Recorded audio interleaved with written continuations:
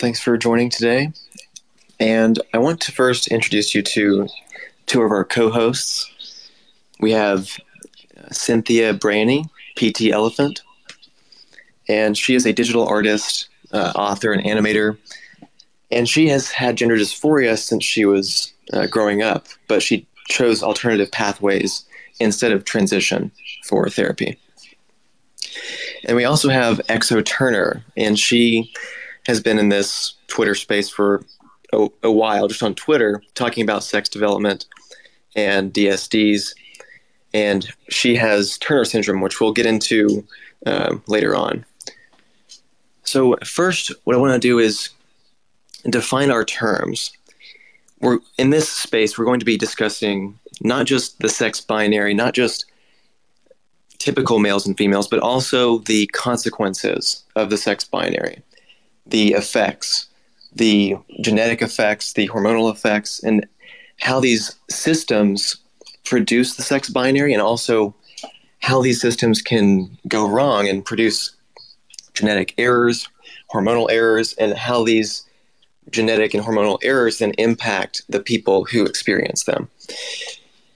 And there's a lot of misinformation that goes around that we've seen on Twitter and just in the culture everywhere about how male and female are socially constructed, how DSDs prove that male and female exist on a spectrum, and that this is evidence that for some reason people who identify as the opposite sex can be validated as the sex that they identify as, and that people with DSDs are evidence of that for some reason. So we're going to separate all these different concepts out and explain these things very clearly, and then have a discussion section halfway through where we can open it up to questions and comments.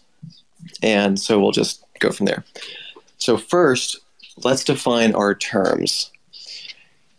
First, what is sex? What is its purpose, and why is it binary? So sex is simply really fundamentally about sexual reproduction. How do we create new individuals? How do we create genetic diversity? And that has existed for at least 2 billion years. Around 1.2 billion years ago, sexual reproduction started to generate male and female forms through gametes, or sex cells of differing size. One sex cell provided most of the resources, or all the resources, for the developing zygote. They were large, few in number, and that's the eggs. The other gamete provided no resources for the developing zygote, but it was fast and numerous in number, and combining those two gametes created genetic diversity across a wide range of species over the history of life.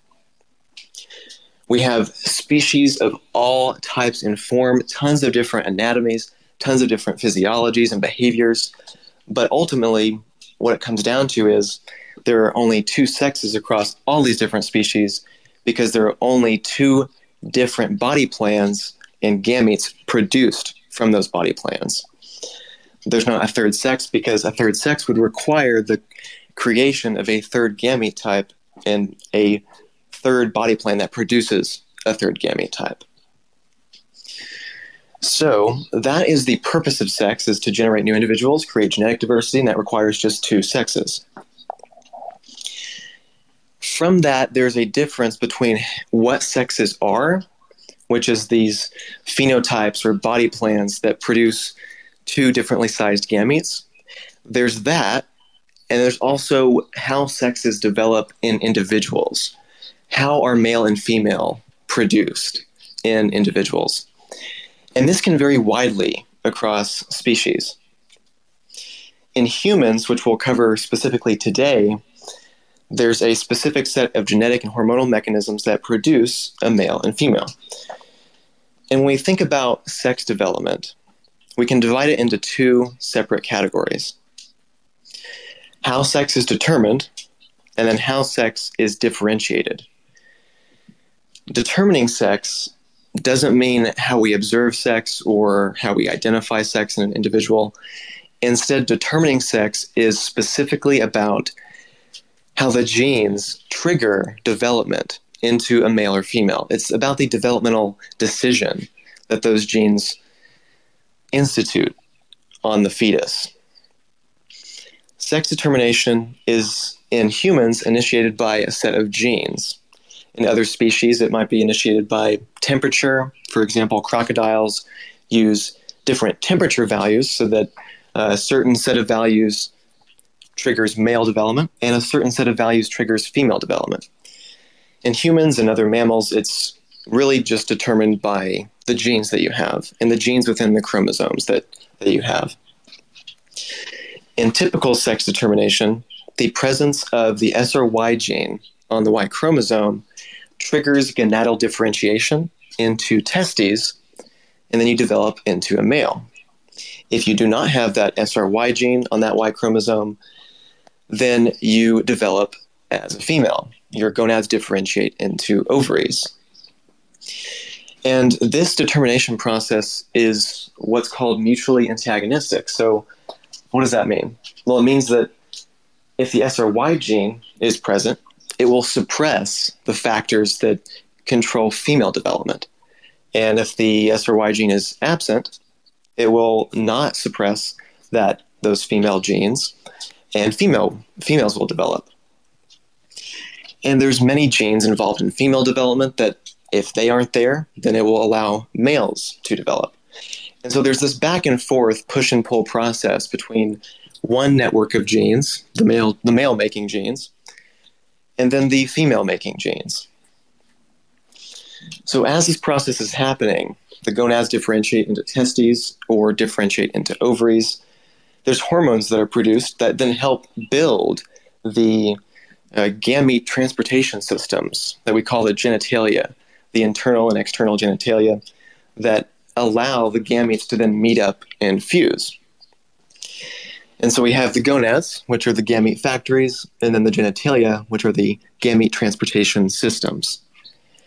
And these two systems, the male reproductive system and the female reproductive system, are completely mutually antagonistic. You cannot develop a complete female system in a male, and you cannot develop a complete male system in a female.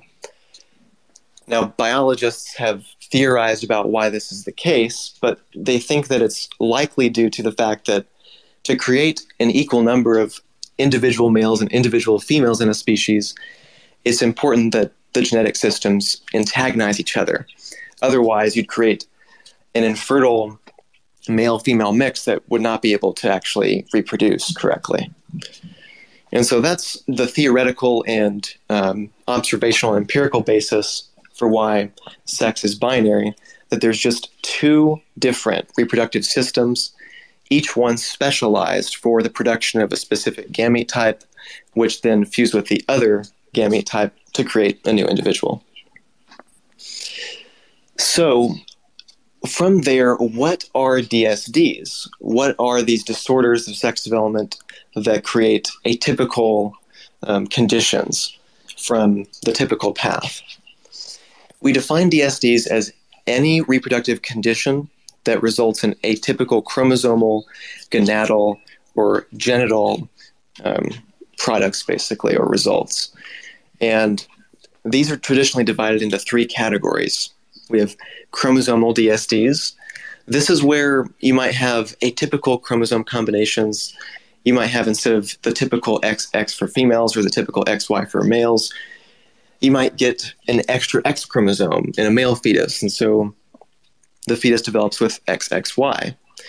Or you might have a female fetus who develops with just a single X chromosome and not a second X chromosome. And so this is chromosomal DSDs. And these DSDs still result in anatomies that are either male or female.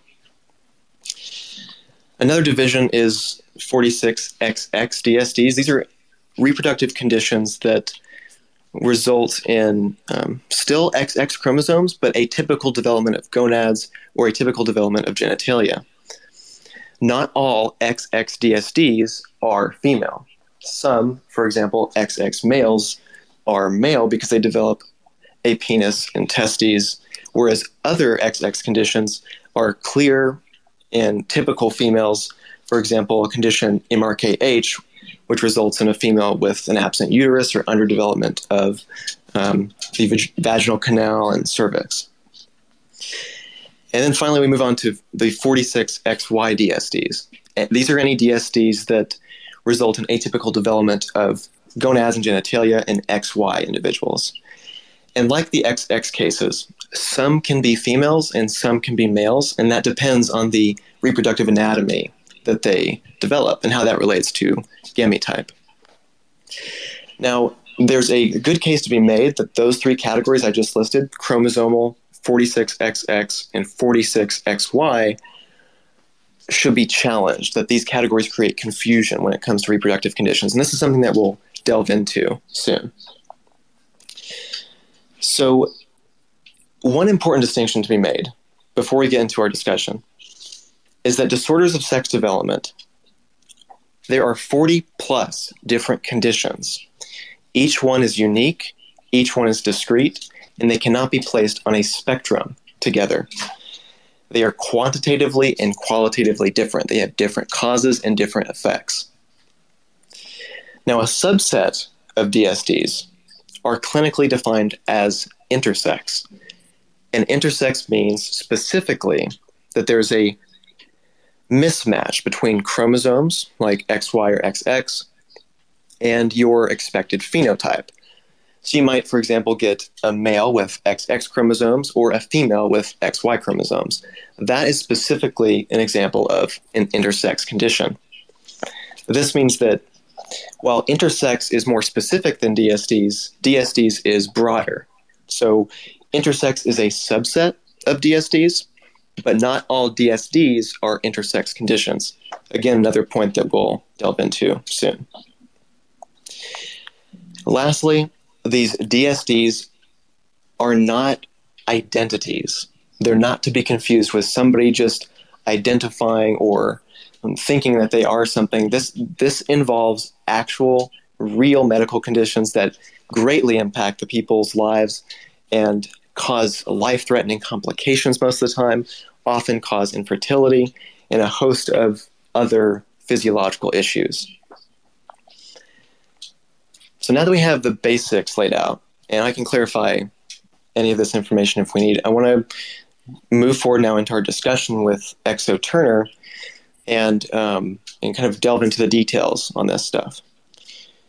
So Exo, I wanted you to just basically provide us basically who you are, tell us who you are, tell us your personal history, and tell us about the condition you have.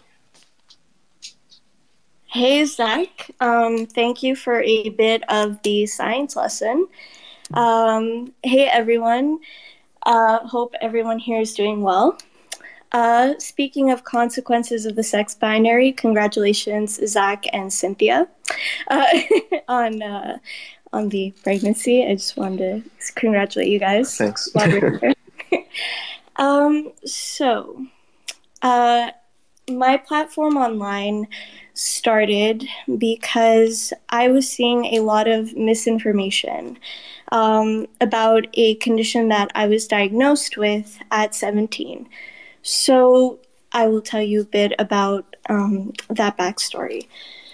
So ever since I was 8 years old, you really started to see how I was somewhat different from my peers. I was having academic and social difficulties.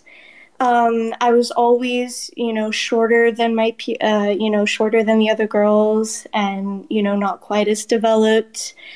But some people are late bloomers, and so it wasn't really brought to the forefront until I was 17 years old, and I had still not gotten my first period. So that was the big warning sign that either hormonally or something with my endocrine system was happening. And so that is when I got the referral to go see an endocrinologist. When I was there, the first thing that happened was I was weighed and they measured my height. For reference, I am 5'1" and my mom is 5'3", so that was not a marker for something that was abnormal. Um, and then, the doctor examined me physically. So they checked my breast development, which was very uncomfortable. You know, I was 17, and it was a very vulnerable position to be in. And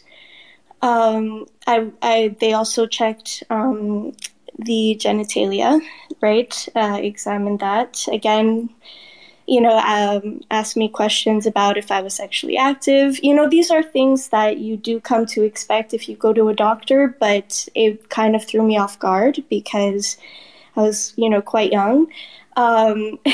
And then, you know, once all the basic information was taken down, I then met with the endocrinologist, and I can tell from her face, I remember it clearly, that the second I walked into her office, she recognized it. So she checked my thyroid as well. And she, you know, she noticed some small phenotypical markers of the condition that I have. And she told me, because she wasn't able to confirm the diagnosis until I got a karyotype test, that, and these words will ring with me forever, she said, so either what's going on with you is hormonal, and there are treatments that we can provide you with, or this is something that's genetic. And when she was telling me that, she had already known, but had not confirmed that I had Turner syndrome. And we'll go into we'll go back to those words because I do think they're important. And then, and so the official diagnosis came after. So I was sent to get a blood test, which was also very uncomfortable because I was expecting the needle to go in and out and be done with it. And the needle was in my arm taking blood for 2-3 minutes because they had to take 6 vials of my blood. And then about a week later, I was called back, and she gave me a book, and she said, you have Turner syndrome, and we are going to have to send you to get an ultrasound because there could be a problem with your kidneys, there could be a problem with your uterus. You know, we need to make sure that everything is okay. And that was also again, these moments I remember quite vividly. I was with my mom, and she gave me these 2 huge bottles. We went and we bought them, and I had to drink both of like a gallon bottled of waters, and I really had to pee. And then I was sent to do the ultrasound, and, you know, the doctors there are pushing on my bladder, and I'm like, oh my God, don't pee on the doctor. But, you know, so that was the first thing that happened because the kidneys are were something that the doctor was worried about, and so I had to get that checked out. And you know, she was very happy with how my uterus looked. She's like, you know, later for HRT, if you want to get pregnant, that's going to be pretty good. And I'll clarify because I'm giving you guys a lot of information. So the reason they needed my blood test was to test my karyotype, which is the amount of chromosomes that you have. So most humans have 46 chromosomes, and then you have cases with monosomy, meaning missing a chromosome, or trisomy, in where you have added chromosomes. And this particular condition affects the allosomes, meaning the sex chromosomes. So I am missing an X chromosome. Specifically, what that can mean is it can lead to learning difficulties.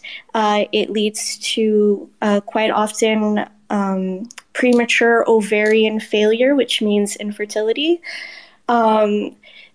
there are some phenotypical markers, for example, a wider chest, short stature, um, a wider neck, a webbed neck, they call it. So, yeah, sorry. And basically, um, this started my journey into understanding some of the things that Zach was talking about, because when you're missing a chromosome, you get very invested in where they come from and what they do, right? And a lot of people don't have like those questions in mind when they talk about karyotypes, when they talk about chromosomes.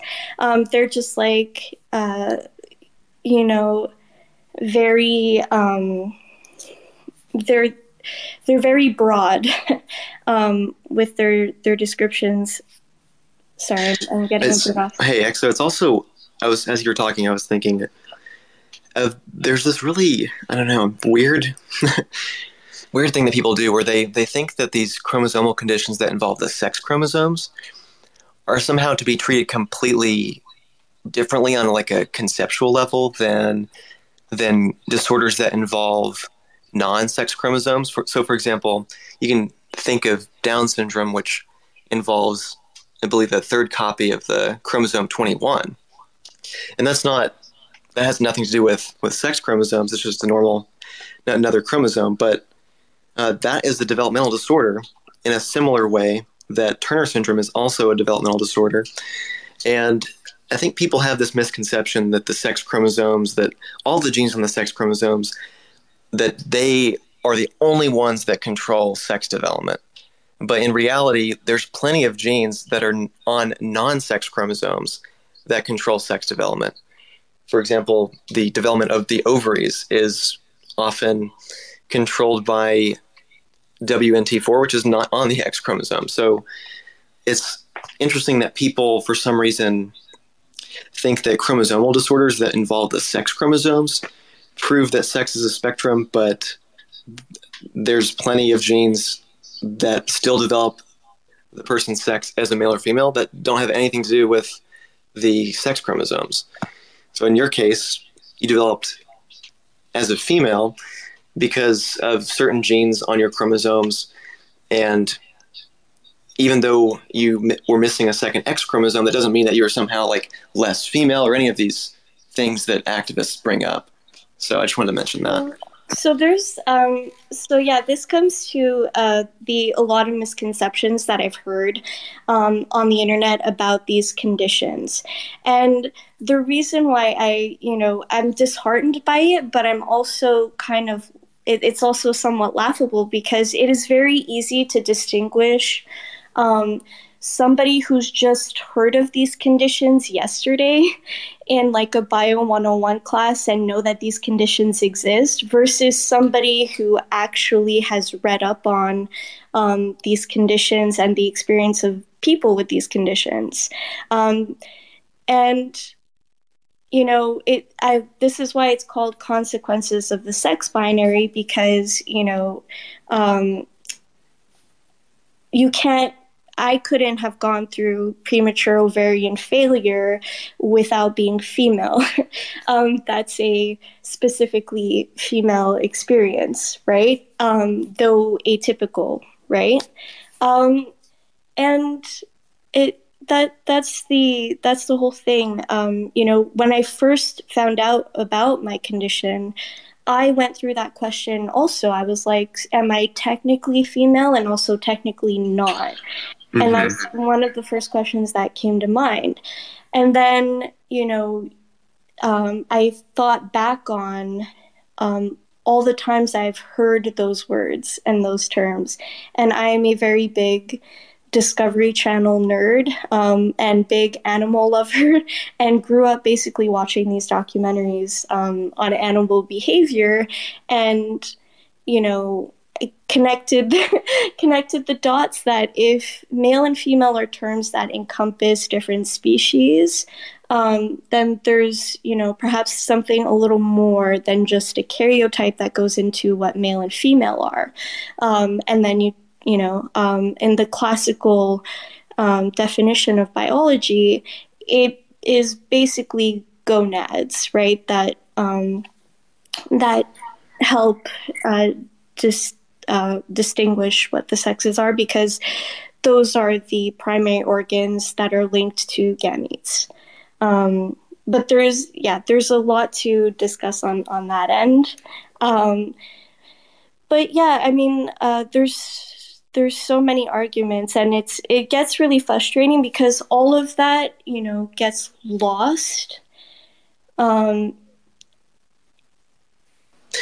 get lost in these discussions when really it should be about, how do we help a vulnerable 17-year-old who has a DSD go through her diagnosis and get her peer support.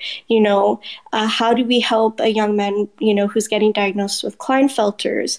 How do we help deal with, the loss that is infertility?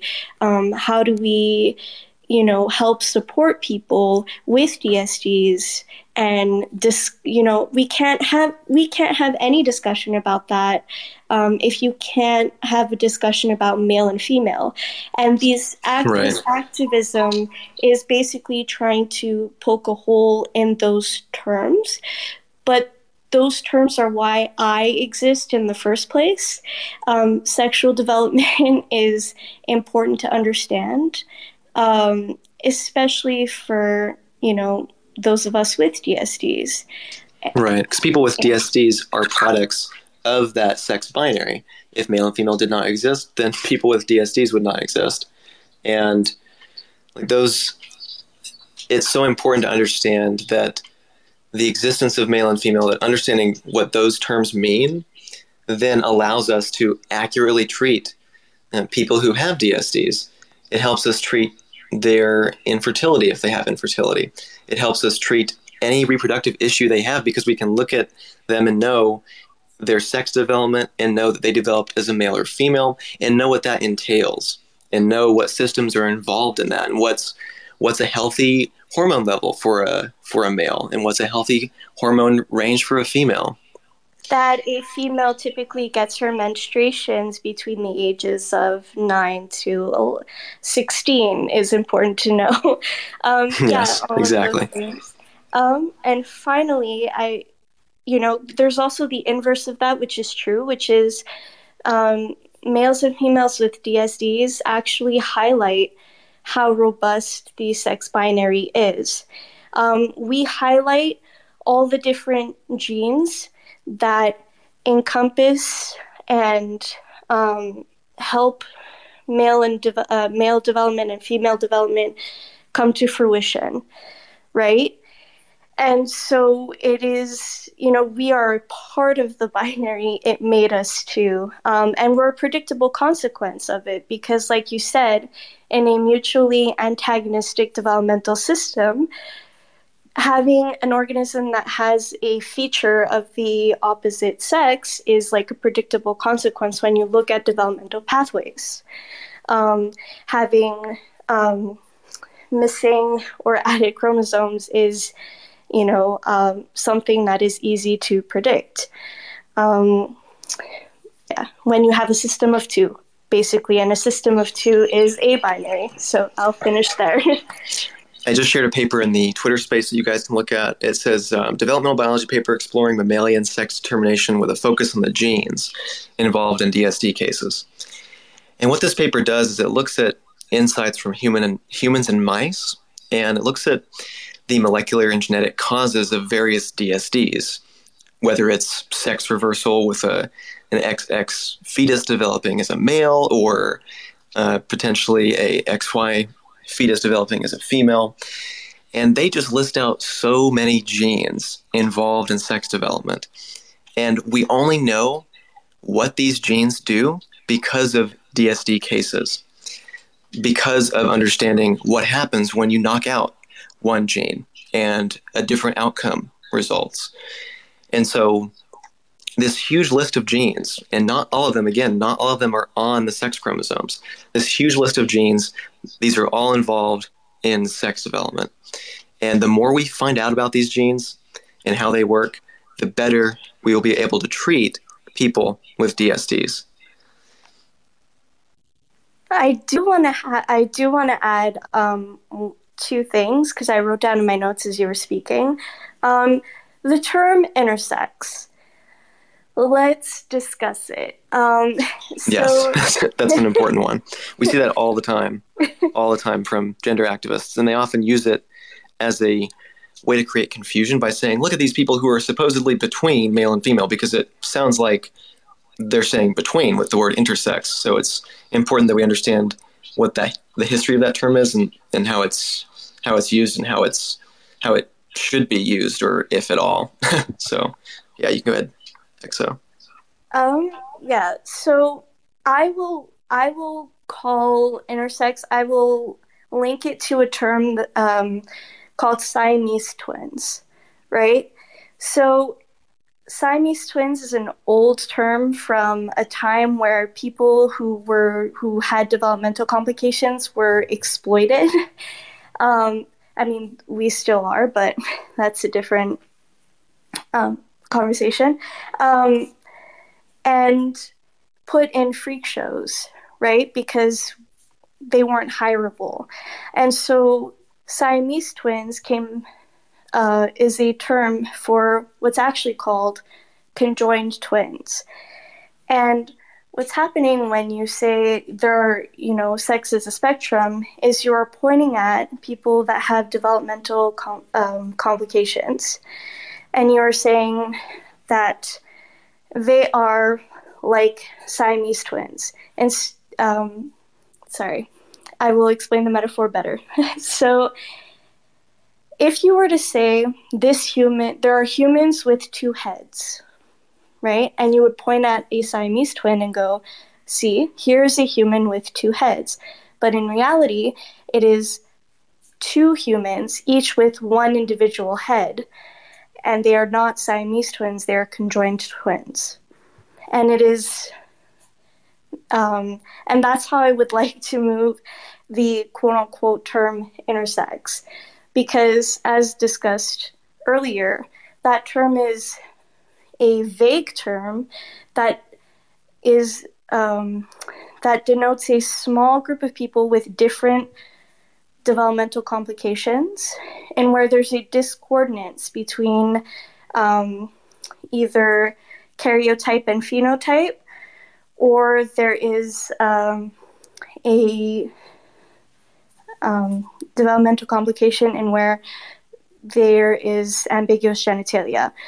So those are a very small group of people, and each specific person that may have one of these conditions, when they go to a physician, when they read up on scientific literature, they shouldn't be looking up the term intersex. They should be looking up specific language related to their condition. And most people who use the term intersex do not use it that way. They use it as a political term. And they group in DSDs, most of which are not ambiguously male or female. And excuse me. So I don't think we should be using that term anymore. I just think that, you can say that there is a small group of people with DSDs that have a discordance with their sexual characteristics. They are still male or female. And that is true. And that their political needs, their, social psycho needs have nothing to do with people who are trans or have a gender identity, because it is not the same experience at all. At the end of the day, right, we are a gonochoric species. There are two sexes, and humans can't change their sex. And that has personal, political, biological consequences that we have to deal with and live with.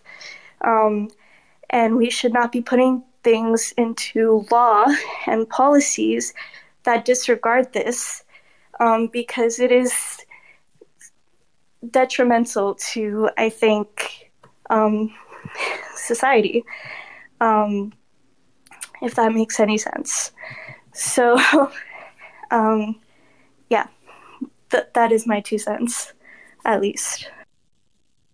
I just want to add, we had a friend of ours write an article on the Paradox Institute about uterus transplants in males. And it's so insane to me that there are people like you and other people with other DSDs, and there are so many like life-threatening issues and so many like challenges when it comes to fertility and things like that. And instead of putting the focus there on people who need the help, we're looking into trying to do these things straight out of Frankenstein. It's kind of like crazy to me that they want to use live donors and everything else to try and put these organs that really can't function in the opposite sex body.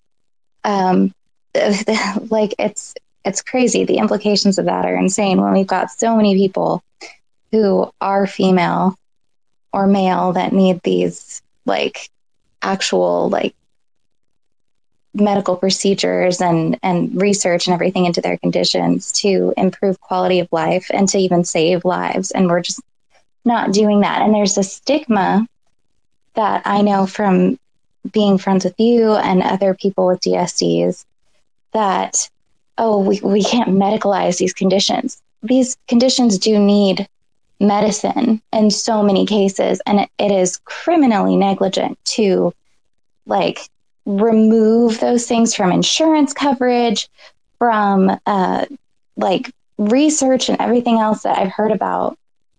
I know Days Gone By has talked about it with me, how her insurance has removed coverage for her condition and things like that because activists basically made it so it was demedicalized. And I don't know. It's really heartbreaking to see this happening. And it's all because of something completely unrelated. Like trans people have nothing to do with people who have DSDs. Like there might be some people who are trans that have a DSD, but as far as like the medical realm, like they are not related in that way.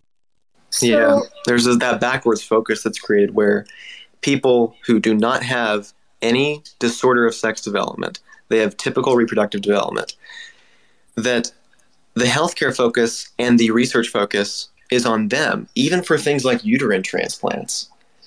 And yet the focus on people with DSDs who actually do have serious medical conditions, they're just left out to dry, basically. And it's so awful that there's that focus on insurance, that insurance is more focused on the trans needs than the needs of those with DSDs. And it's just like flipping the script, basically. We're like, we're going to help treat this condition that exists in your mind, but not treat a physical condition that actually exists in your reproductive system that needs to be directly treated. And it's worse than that.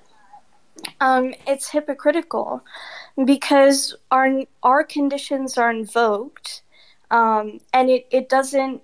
That's also the thing, is they will invoke all conditions and will pick the one that best suits their argument at any given time and mix up, the experiences of, for example, like James with his condition and Katie with hers, and mine.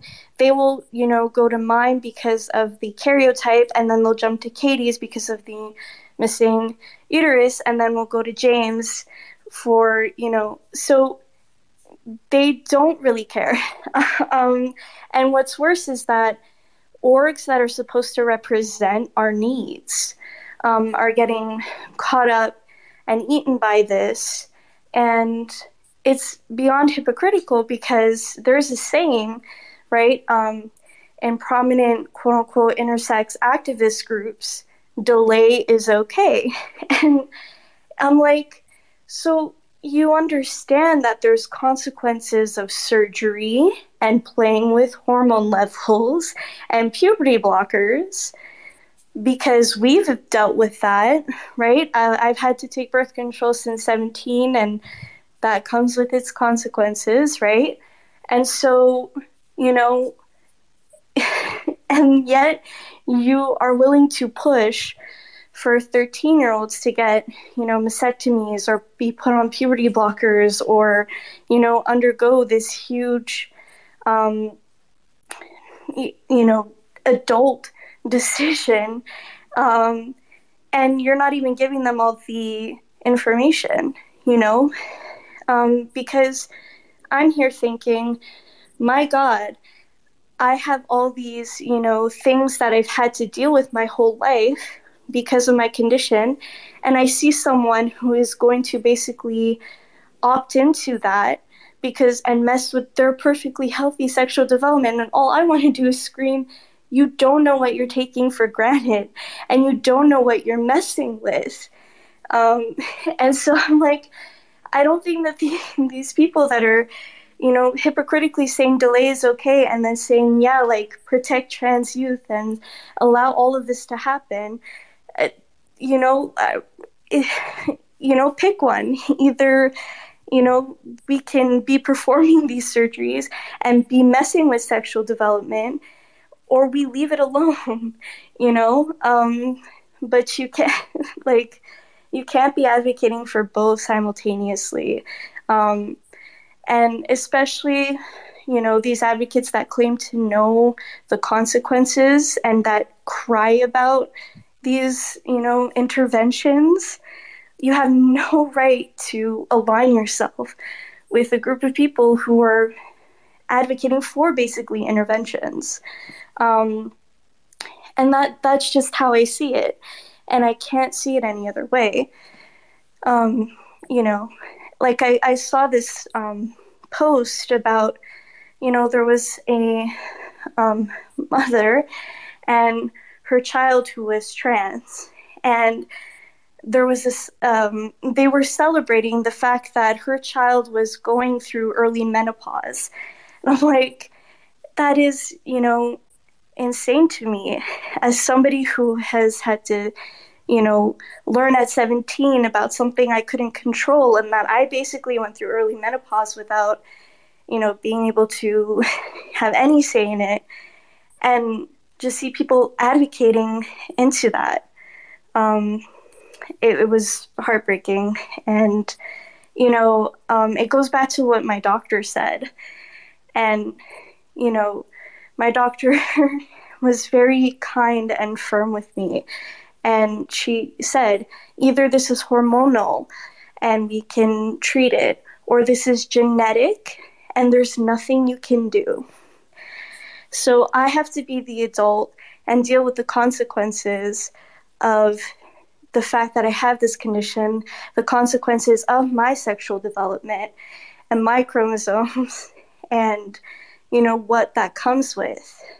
And I would not want to lie to others because I don't think it's helpful. And there are days where the consequences of the sex binary are very painful.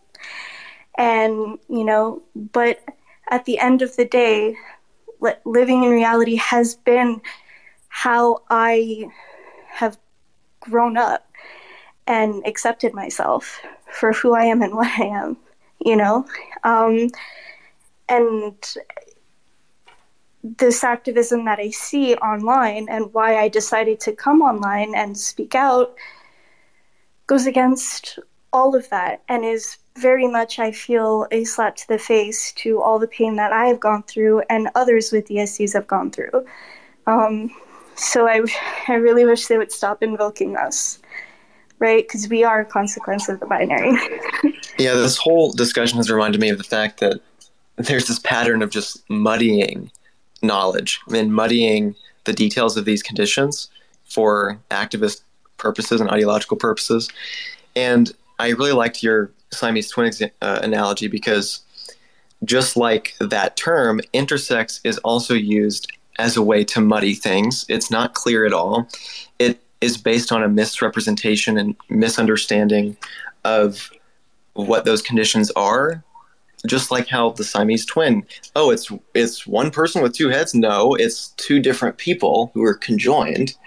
And that term is fundamentally misunderstanding, either willfully or just being ignorant of what that condition is. Same thing with intersex. It's used so much to muddy knowledge, to say that these people are just ambiguous. We don't know what sex they are. And so therefore, people who identify as the opposite sex, you're completely validated 100% in every single way. Like, it's such a mess. And that's why it's so important that when we do talk about DSDs or do talk about intersex, that we're talking about and mention specific conditions, and we get into the details and we're asking questions. Oh, what condition are you talking about? Things like that, because that will help shine a light on what we're trying to explain and explore with these conditions, instead of just lumping them all together under one big broad brush, which doesn't provide any accurate medical treatment or help. It's not helpful at all for anything, really. So yeah, go ahead, Turner, and then after that we're going to open up for questions and comments with the audience, and I know we have a few requests there too, so yep. Yeah. And again, because I've been taking notes about what you've been saying, it's funny, you mentioned that sex development genes, right, are not solely attached to X and Y. And I say this often, but sexual development is basically the process, right, of going from childhood to adulthood, right, of maturation. And when you mess with that process, you're messing with systems that are tied to your cardiovascular system, your musculoskeletal system, your digestive system. And so it is all tied together, right? So one of the consequences that I have to deal with is I have to go get my heart checked every year because I can have some serious heart complications that could kill me. There's a slight, there's a slight widening of, anyway, not, I'll send links and stuff elsewhere, but it has to be monitored if it gets any bigger, right? And that's something that I stress about every year because I have to go to the cardiologist and I'm like, is it going to get worse? And I have to be exceedingly careful with, my eating and exercise routine because I have to take care of that. I've had to grieve the loss of fertility. And like I was mentioning in the beginning, the reason why I had to do that sonogram was because women with Turner syndrome can go through renal failure, right? There's this condition called horseshoe kidney in which your kidneys are developed together and they don't separate. And that's common. It can happen to women with Turner syndrome. And so, these are the things I'd rather be discussing and that I'd rather come up when you're talking about Turner syndrome, right? I'd rather you talk about academic support for those of us who have learning disabilities. I'd rather you talk about, body acceptance, right? And peer support groups, and not this whole conversation about, proving or disproving something that is evident and will always be evident, that is before humans and after humans, which is the fact that sex is binary. I wish our conditions would be spoken about outside of that, and be about us and not about validating someone's self-perception that they want to, manifest through, unethical means, personally, I think. So those are my 2 cents. There are a few people here in the audience that also have DSDs that I will let up and they can speak about their experience. And I just want to thank everybody for coming in and listening. And I want to thank Zach and Cynthia, who have been super supportive. And, Zach has, made a lot of different resources pulled together from different papers that have been written that say everything that we're saying, right? That exists within that reality, that humans can't change sex and there are 2 sexes, and that these developmental pathways are, shown and highlighted through these conditions. So thank you guys. Thanks, Zach. Thanks, Sin. Thanks, Sexo. Really appreciate it. So first, I want to move to Katie in Boston, and she has something to say that she's requested to speak. We talked earlier about something that when I talked about the division of DSDs into 3 different categories: chromosomal, 46XX, and 46XY. I don't know if this is why she wanted to speak, but this is one of the things that I talked about with her, that it does create a lot of confusion, those 3 categories, and she might want to elucidate that and talk about that. So you're on, Katie. Thank you so much, Zach, and thank you so much to my friend Exo, who's such a champion for all of us. I agree with everything you said, and thank you so much for just saying it so eloquently. I just had a couple of things I wanted to say, and of course I'm happy to answer any questions, but the first is in response to what Zach had just said. One of the things that has become evident to me lately is the architecture of how DSDs are sort of grouped is confusing. So, for example, there are other DSDs that affect the Müllerian development of females. And I think, for example, my condition is better grouped with those other Müllerian conditions where, Turner's and Klinefelter's are chromosomal conditions, and probably there are other ways to group DSDs so that people better understand what we're talking about. So that's sort of that point. But just back to what you guys were saying about the uterine transplants, it's really something that is so upsetting for me because,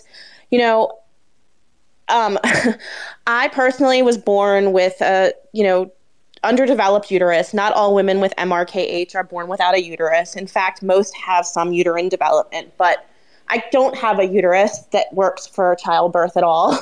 And so I have to have a transplant if I want to have a baby that way.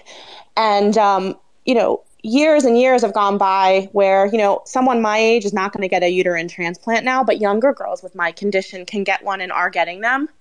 And I just feel like I don't understand how we've been bypassed. And now the whole conversation is about giving uterine transplants to males who can't even probably use them ever. So that's the second thing. And then the third thing is just back to the point on medical coverage. I don't begrudge anyone anything. I don't hate trans people. I just don't understand why insurance will cover sex reassignment surgery for trans people, but then if I want to have a surrogate or if I want to freeze my eggs, there's no coverage for me. But I was born unable to do that, to do those things without, fertility assistance. And so I don't understand how we've just been lost in the shuffle here and no one seems to care or notice. And so I just feel that intersex and trans have taken over reproductive development conditions and sucked up all the oxygen. And it's just not a conversation that really has anything to do with actual DSD conditions. So thank you, Zach, for the floor. I really appreciate that. That is also true. Insurance will cover, depending on where you're at. They're pushing for coverage for transition, and yet those of us with DSDs, are not covered for things like freezing our eggs or hormones that we may need to actually survive. And also, I also want to second we do not hate trans people and never will. Because if I hated trans people, I would be telling you, yeah, go mess with your sexual development. Go transition. That's a smart idea. If I hated you, that's what I would be telling you. Just so we're clear, right? I just wanted to clarify that. And thank you, Katie, for bringing up the issue that we are missing coverage and support for our medical needs. Again, very important. Nick can go next. Hey, that XXY man, you can go next. I know you wanted to. Well, I know that you have discussed before the fact that you have been treated at doctors in a way that is not helpful, where they were basically telling you that you did not need medical treatment or hormones or things like that, where your condition does require you to take hormones. If you want to talk about that, you can. I just wanted to get that out there. I know that's something that you mentioned before. Thanks for setting this space up. It's been really great and totally agree with everything so far. I just want to put out there that this is just coming from a personal perspective. I'm in a total personal capacity at the moment. I stopped activism last month due to severe health complaints. So I'm only on here really just to, every now and again. But yeah, I started having a lot of health issues when I was younger, from severe learning difficulties, all the way through to developing gynecomastia in my early teens, and a lot of other issues, like obviously not developing like other peers of mine and other boys in school, where a lot of them were growing facial hair. I did none of that and was quite effeminate, I guess, in a way. Not to say that I was female at all, but I got a lot of stick for it, a lot of bullying.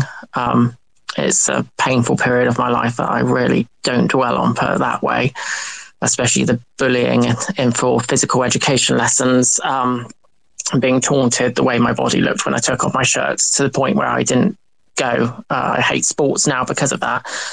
But yeah, when I got told by my mum, eventually, you need to go and see a doctor about this. This is obviously something's not right here. And I remember, I think I was 17, about maybe 16, 17 when I went in, and the doctor had a look at me, and he was looking at, really, he said, take your shirt off, let me look. Oh yeah, they're just moobs. And also the way that you haven't grown hair, it's just a developmental issue that will probably sort itself out. So I was like, all right, okay, because as a teenager hearing that, you trust your doctors. Usually you trust that they know what they're talking about. But even back then, and this was over 18 years ago, so it's quite modern. If you think about it, it's quite recent. And, to be re-referred in my 30s, because I got diagnosed at the age of 32.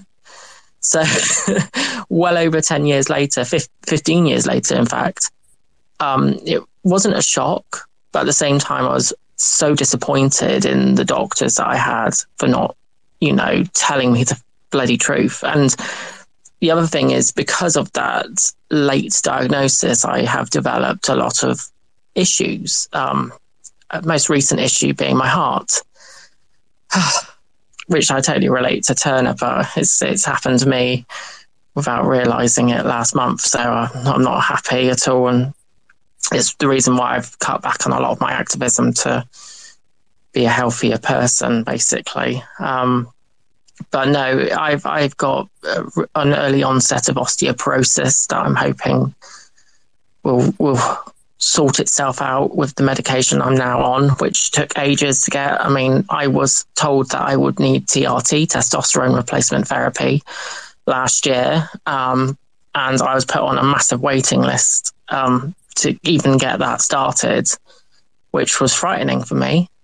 But yeah, being told, that it's difficult, because from a personal perspective, activism aside, I just want like the rest of my friends with DSD conditions. I just want us to be understood better. I essentially just want younger me's, so people, children and teenagers, to be treated better than what I was treated like by the medical professionals.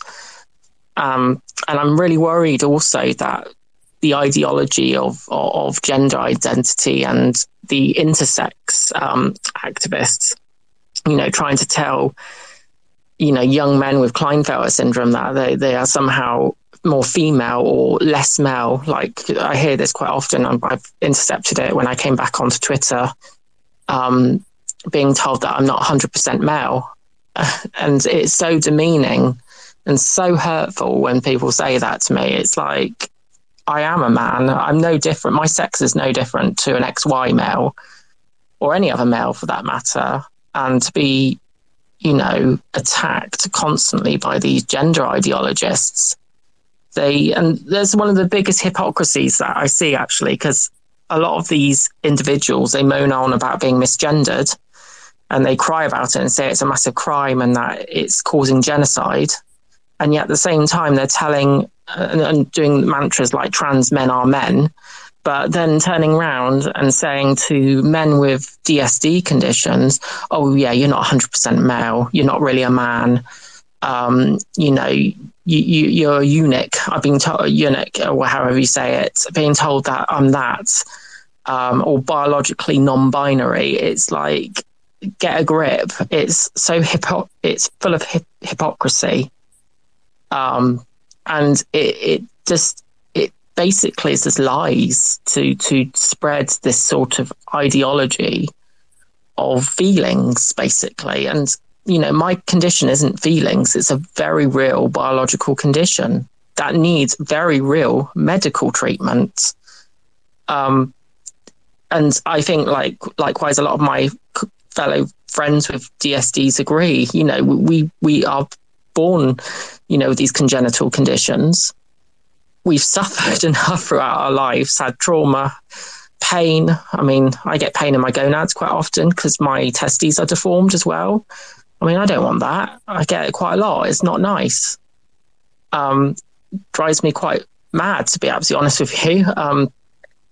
But yeah, putting other issues aside, I just wish people would just treat us as human beings with medical conditions rather than pawns in some sort of messed up, warped ideology that, is helping nobody. It really isn't. But yeah, that's just my 2 cents anyway. But I'll let someone else speak. But thanks, Zach. And it's nice to hear your voice again, Turner.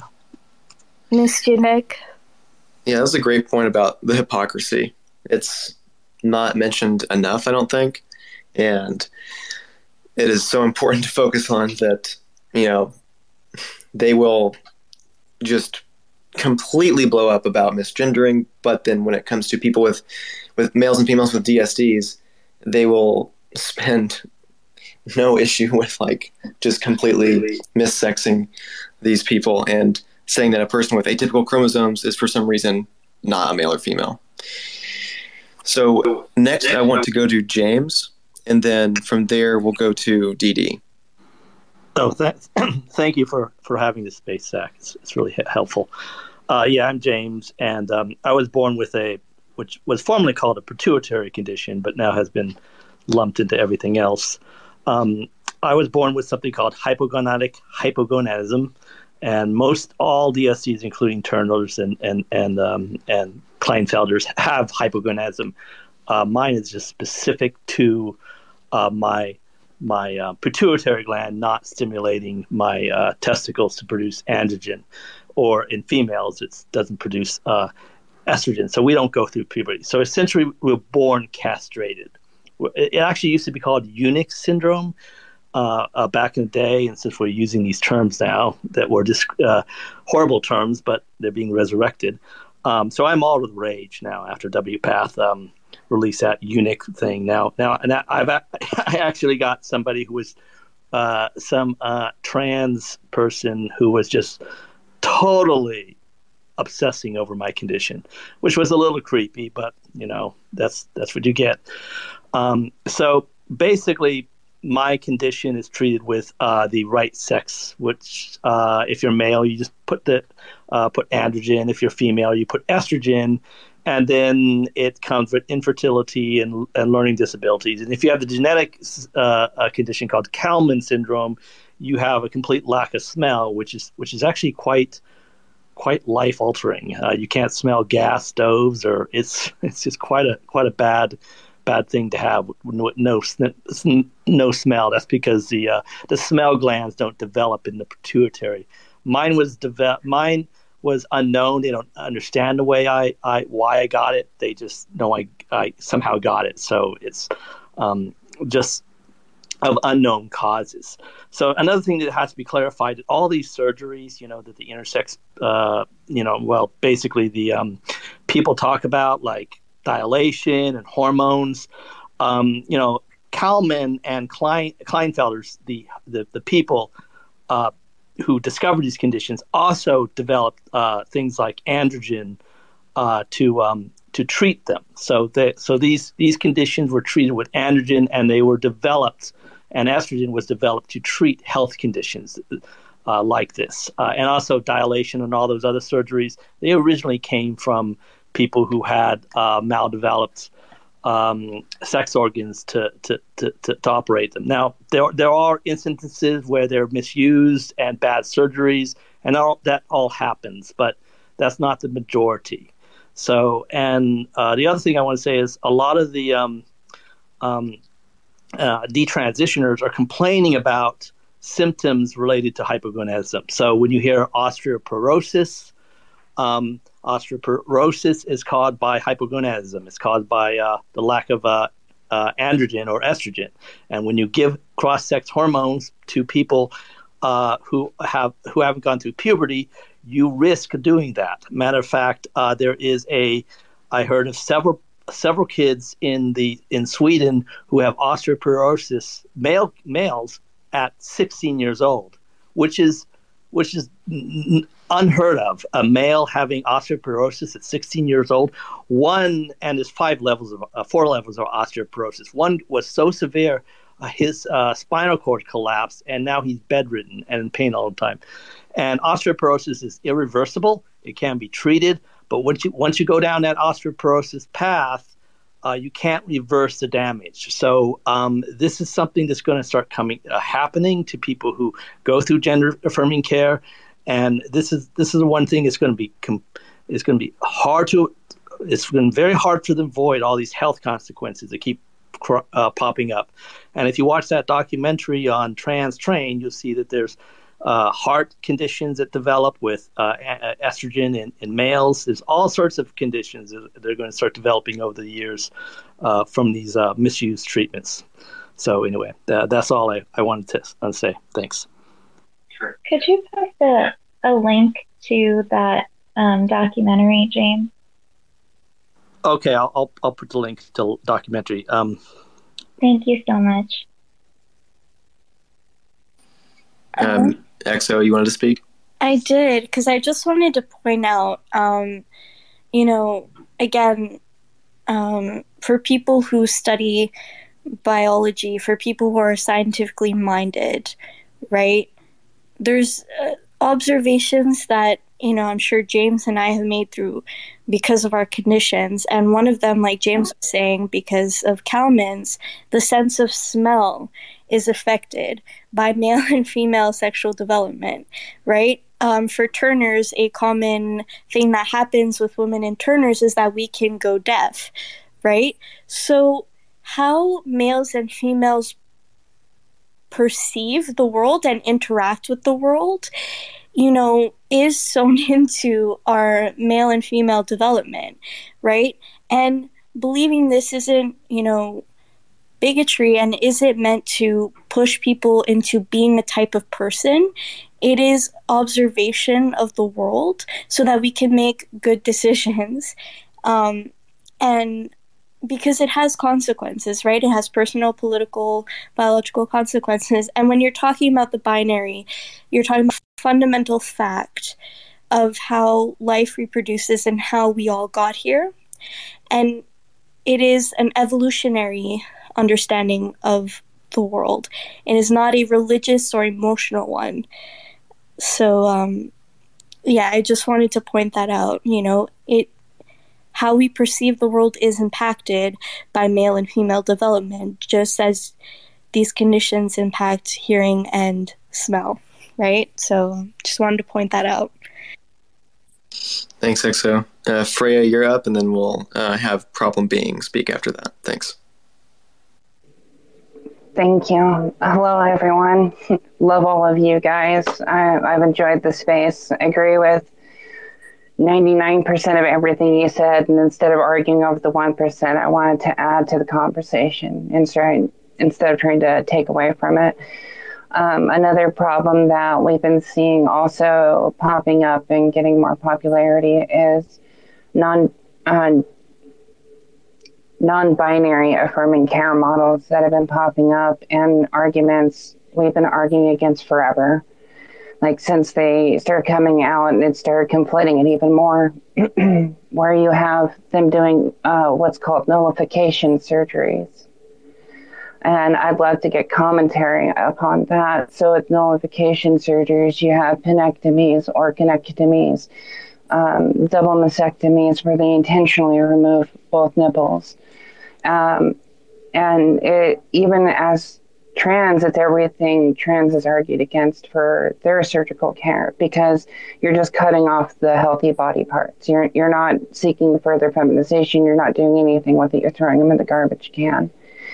On top of that, they have phallus-preserving vaginoplasties to conflate the intersex argument. And I remember the one website I like to quote a lot tells you that it gives you a fully functional vagina.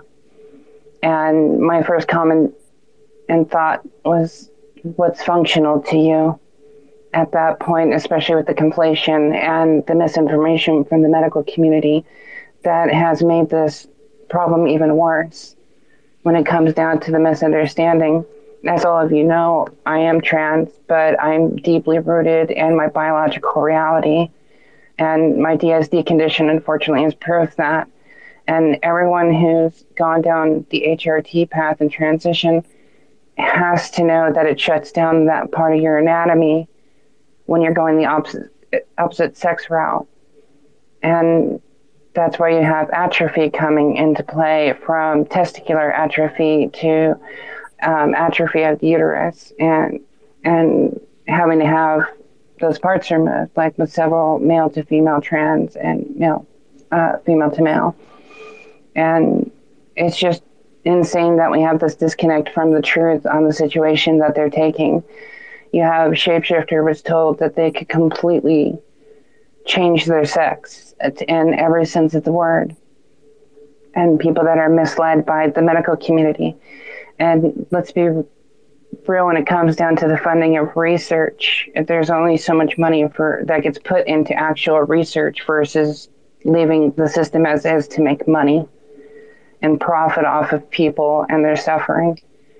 And because it's such a small, minute proportion that are suffering from DSDs, they just don't have the money that they could be making. And then we have people pushed into this space to get these surgeries and think this is the way, and are misled by the medical professionals themselves.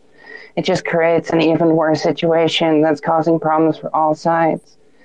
And I agree with Turner and everyone else I would love to see the term intersex removed completely from the conversation, because of how misleading it has been proven to be and how detrimental it has been for everyone.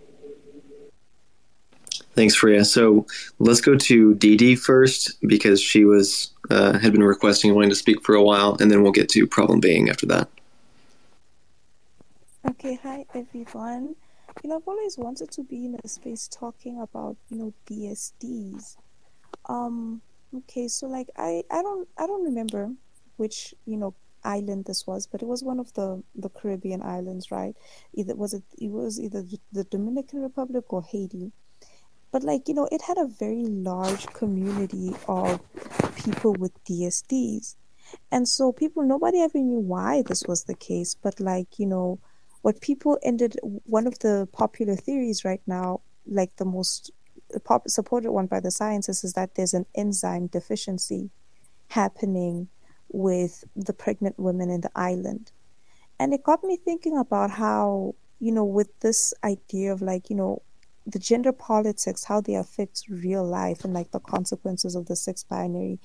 You guys have been talking in the beginning of the space, you were talking about, things like vaginal atrophy. EXO was talking about her kidneys, death, real medical things. Even, ex male here was talking about, having deformed testicles. And it's like, thinking about like, the women in those islands, and like the pregnant women and the children they give birth to, those kids that end up having DSDs and are raised, this way or that way, depending on like, how the parents feel about like their gender or whatever. I remember one story of a guy who grew up, being raised as a girl, treated like a girl, didn't identify with being a girl, but that's a story for another day. And then when it was discovered that like he was actually a boy, like he leaned into that and embraced it. But at the end of the day, he was still a boy with a micro penis. And it's like, people say celebrate that, you're special, you're different, you're non-binary, and like, all in the name of gender politics, all in the name of feelings. But that would be like, telling somebody like XX male to celebrate the fact that he has, deformed testes. Why should that guy have to celebrate the fact that he has a micro penis? And in all of this bullshit of like, be this fake positivity in order to protect the feelings of like cis, hetero, men without DSD, all of them with perfectly healthy, functional bodies and genitalia, you kind of like, throwing guys like him, mothers like the women in those countries and those islands, and children like that under the bus. Because while you're all over here busy celebrating this shit like a good thing, who's going to do the job and the work it takes to research this stuff and, figure out treatments, cures, and stuff like that? Like, who, if it is an enzyme deficiency, like they're saying, or even a vitamin deficiency, what do you it's probably an easy fix, What if we just sent all those women vitamin D supplements? What if the government, gave all of them prenatal vitamins? What if they were given those enzymes? I buy enzymes, for my gut tract and stuff like that. Would we see a drop in kids born with DSDs in these countries, in these islands? Maybe, I don't know, but I think that's worth figuring out. That's worth trying. But we're not even going to try, because things like this, they require the activism to make you know about it, right? They require people speaking about it, educating on it, so that people can be moved. And when people are moved, that's when people get involved. That's when the doctors get involved. That's when people give their money. That's when people talk about it. And that's when something actually happens. And I see that, like, activists for people with DSD activists can't even get there because they're busy fighting the battle of misinformation. When I was a kid, I grew up thinking, I didn't know what a person with DSD was. I didn't know what a person who was trans was. And then, like, we used to watch this popular show in South Africa on ETV. It was called Ripley's Believe It or Not. And on one episode, they were talking about somebody who was both a man and a woman, people who were intersex. And that was the last I heard of it until, The Hangover happened. The Hangover, the movie series that was really popular, trilogy. In the sequel, they all go to Bangkok and they meet, a whole bunch of ladyboys. And I used to think, oh, so there are women in this world, chicks with dicks, women with breasts, women who are women just like me, except they have penises. And I thought that was like a real thing because, I was a child and I was uneducated. And, I went through my SJW period when I was a teenager. So I went around talking about hermaphrodites and how we need to have empathy for them. And, some women can have dicks or whatever. And, it was all with good intentions, right? I did it as a kid because I wanted to make this world a more tolerant and easier place for, the marginalized amongst us. But I didn't know that at the time that I was spreading misinformation, you know. And like I'm thinking about, DSD activists that have been fighting for years, speaking about like their experiences, their lives, trying to educate people about the science behind like, their conditions, trying to get people moved so that they can like, take action to provide diagnose the stuff earlier so that people like Exo Turner can get the human growth hormone earlier. Because Exo told me that like I don't Exo told me, I remember we were talking about the human growth hormone and how it's prescribed with people with DSD disorders. She can't take it anymore because like it's too old. She's too old according to her doctors. They're saying at this point it'll do more harm I than was good. told that at 17, actually.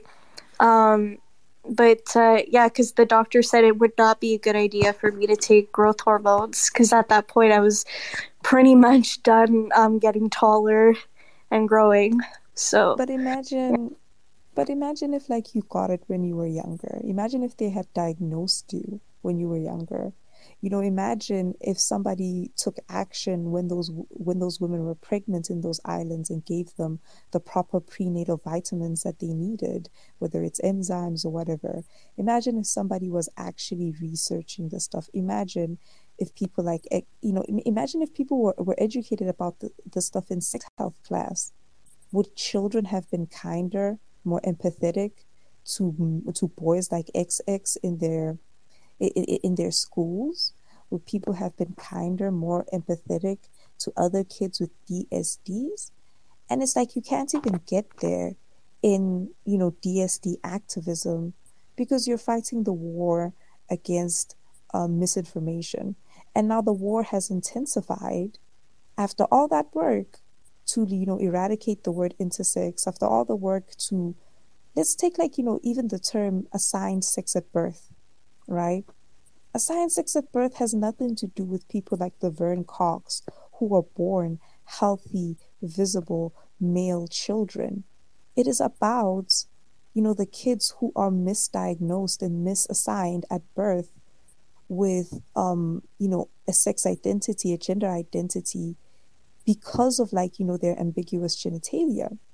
And I'm not saying that like what a tragedy it is that a little boy was raised with dresses and was given a girl's name.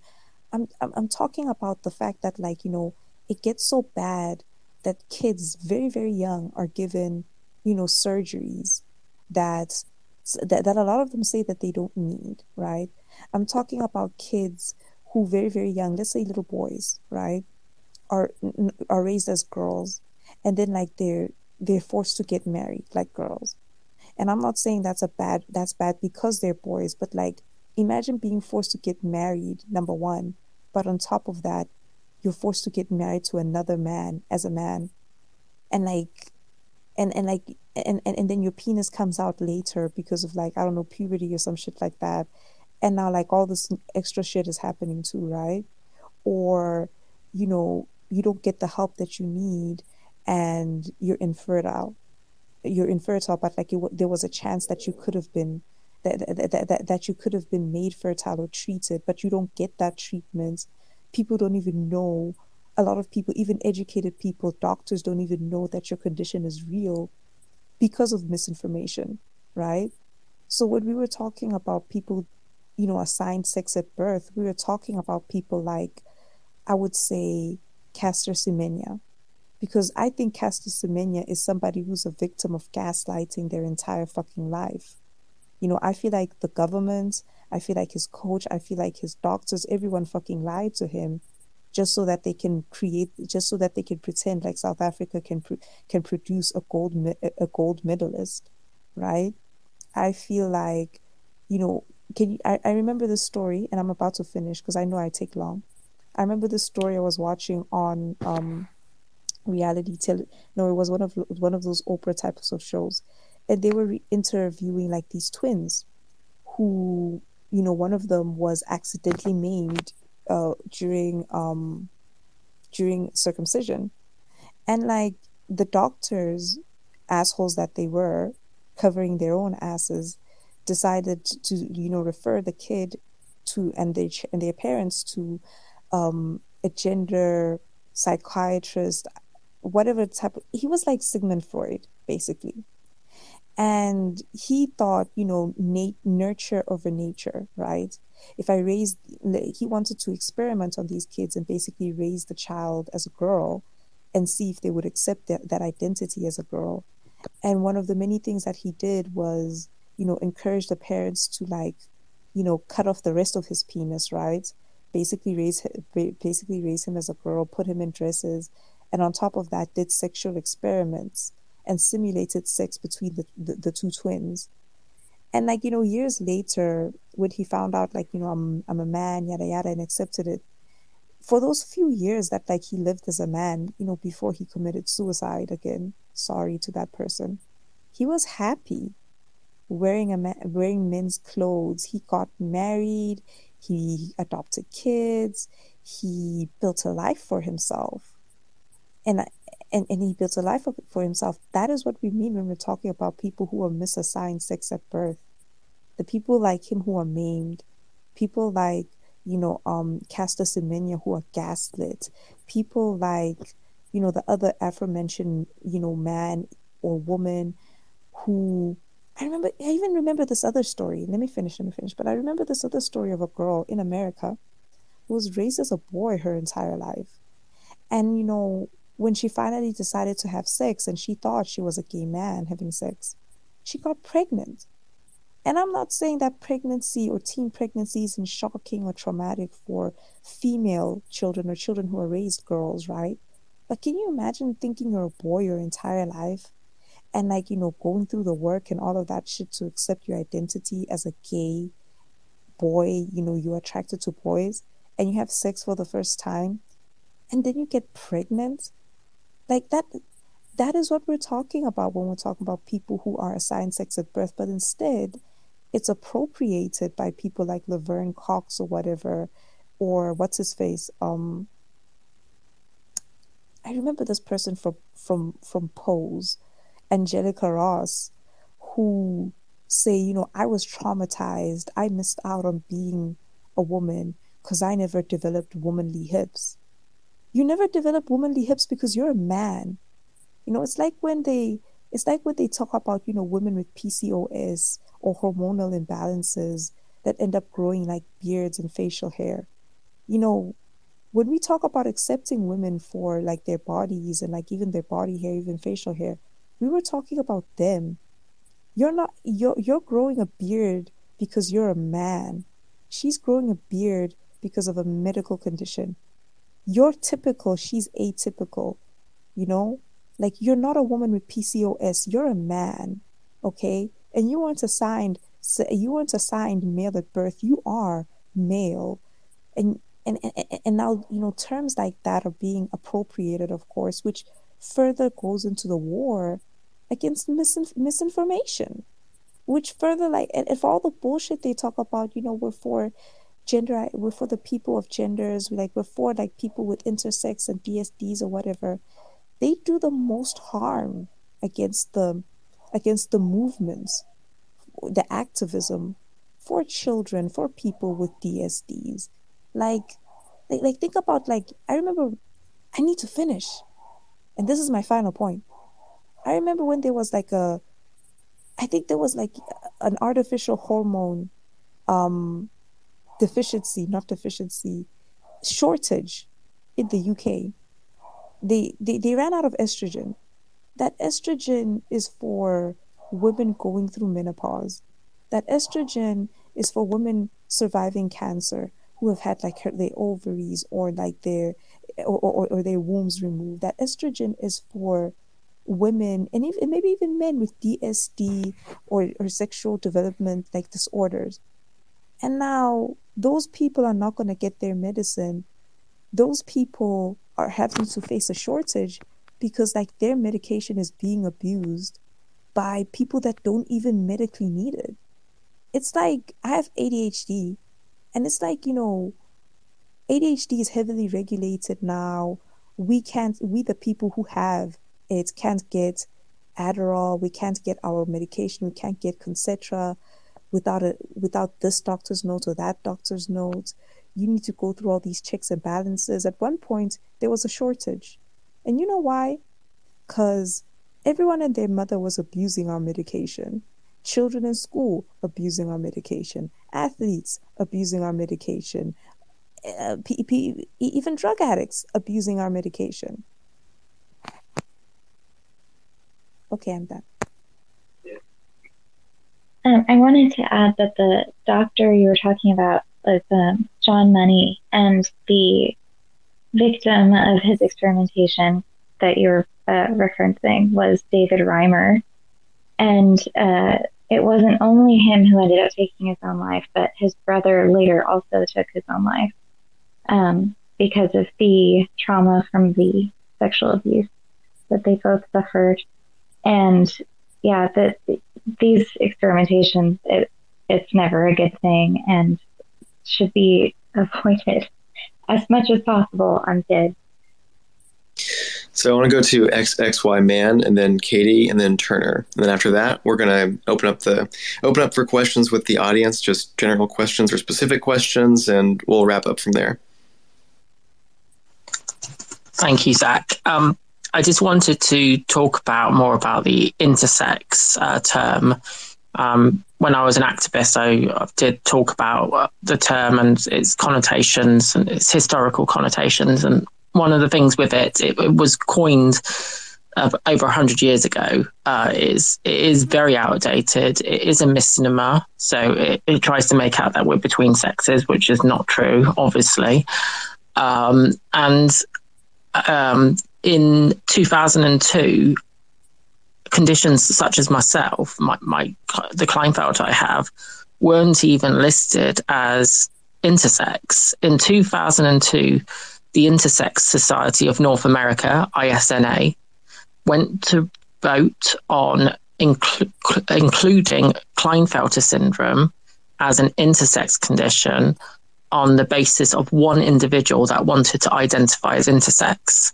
Now, I spoke to my friends across the globe who have Klinefelter, and in particular Graham in New Zealand, who is an outspoken Klinefelter activist, or XXY activist, and he disputed this back in 2002, and quite a few men with Klinefelter disputed ISNA and said, no, it's not an intersex condition, it is a reproductive disorder. And they were shut down. And this is how dubious gender identity, the whole ideology behind it, the intersex organizations across the globe. And this is how manipulative liars they are. Because they went ahead and they included Klinefelter. They ignored the vast majority of men with Klinefelter who said no over just one man's opinion who identified differently. So obviously for years now, Graham and many other activists for Klinefelter have been battling this and saying, look, it's not intersex. Our conditions are not, we don't have ambiguous genitalia. That's just not true at all. We are males. Klinefelter only affects males.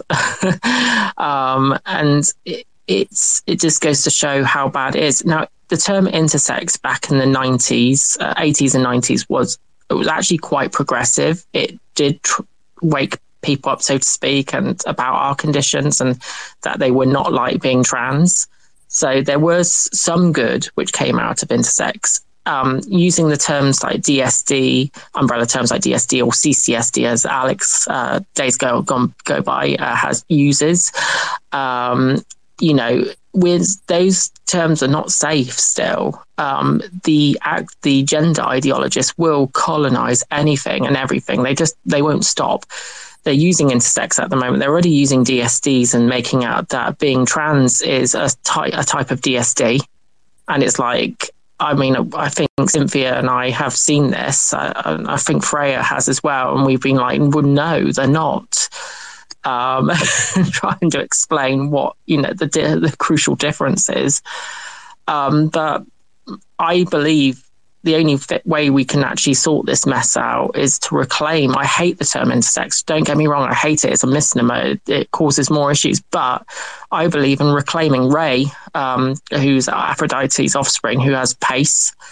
She's turned around and said, no, we need to reclaim this term. I know she hates it as well, but we need to reclaim intersex, even though it doesn't really mean anything to any of us, especially women like Katie, whose conditions aren't even intersex. It's like MRKH has nothing to do with, intersex. It's just a reproductive condition. Katie's about to rip your head off for that one. Just so you know, Katie's about to rip your head off for that. Oh yeah, Katie will bite. I know. I know Katie's opinion on intersex terms. I totally agree with her.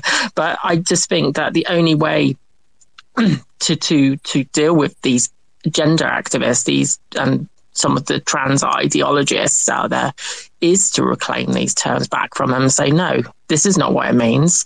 And basically use it for historical knowledge and say, this is what it used to mean. This is the historical connotation of this term, and take it back from them forcefully if necessary. I mean, mind you, my body wouldn't cope with that. But in terms like intersex really don't help individuals like myself, because it does try to make out we're something we're not, and it's all for sociological identity and feelings, and it's not clinical medical science. Intersex is a non-medical term. It's not, it's nothing. It's just a political identity, I guess, in a way, which was used in the 80s and 90s, and it was an umbrella term for numerous conditions, and I just find it funny when people nowadays on Twitter go, oh, I'm intersex. And I'm sat there thinking, yeah, so? I mean, I can say that, I don't know, I've got one of the 100 different issues with disabilities going. It's like someone saying, oh, I've got a disability. And people are like, oh, what's that then? It's the same thing with intersex. If someone goes, oh, I'm intersex, you're thinking, well, what is it? Because there's over 40 different conditions and each one is different. There is a severity factor within each one. Like there are some men with Klinefelter syndrome that don't really display any symptoms. Some are very lucky and are even fertile, who have the most mildest versions of Klinefelter. So, it's even within each condition, there is a severity factor. So saying one is intersex is not helping anybody. How is that helping to spread awareness? And it's one of the things I always ask the intersex activists out there. I say, why do you say that? Why can't you just say what your condition is? Because it'll make things 100 times easier for everybody else. But no, they won't. And the majority of the time is because they don't have a DSD condition. They're just using it as some sort of dubious form of gender identity, which is just adds more insult to injury, really, to people with DSDs and those who are technically have intersex with ambiguous genitalia. So it's not nice to those individuals either. But yeah, I just thought I'd say about that, how dubious a lot of these intersex organizations are out there. They're the term intersex, it is not helpful in any way or means, definitely. I just wanted to add quickly, and Katie, I will let you go. So I did want to respond to chat. It's the Dominican Republic that has a concentration of a higher percentage of the population with a DSD. It is very similar to 5-ARD, but they call it, there's a Spanish word for it specifically for that condition.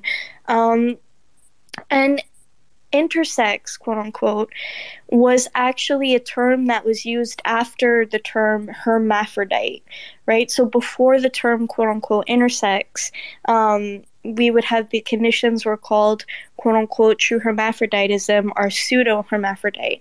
And the reason why these conditions should not be called these things is because hermaphrodite has a very specific meaning in biology, in which an organism is both male and female, simultaneous hermaphrodite, and or sequential hermaphrodite, which is like a clownfish, which is when you can go from one sex to the other. Humans, again, and we've learned this specifically by a deeper understanding of DSDs, have developmental pathways that are not congruent to hermaphroditism, right? Because of the way our development is mutually antagonistic, it does not like and cannot produce both gametes in one individual, right? We are a gonochoric species. So, and that is something that has been, proven with DSDs, right? Because if there ever was a possibility where there's a human that could be both sexes, well, the closest thing would be, somebody that has both gonadal tissues, and even then, they cannot perform both male and female roles in reproduction, right? They cannot produce both eggs and sperm. Our development is not like that. So, understanding DSDs, we have to understand the evolution of humans and developmental pathways of humans. So it goes back to that. And again, this just proves how robust our development is, because you have over 40 conditions.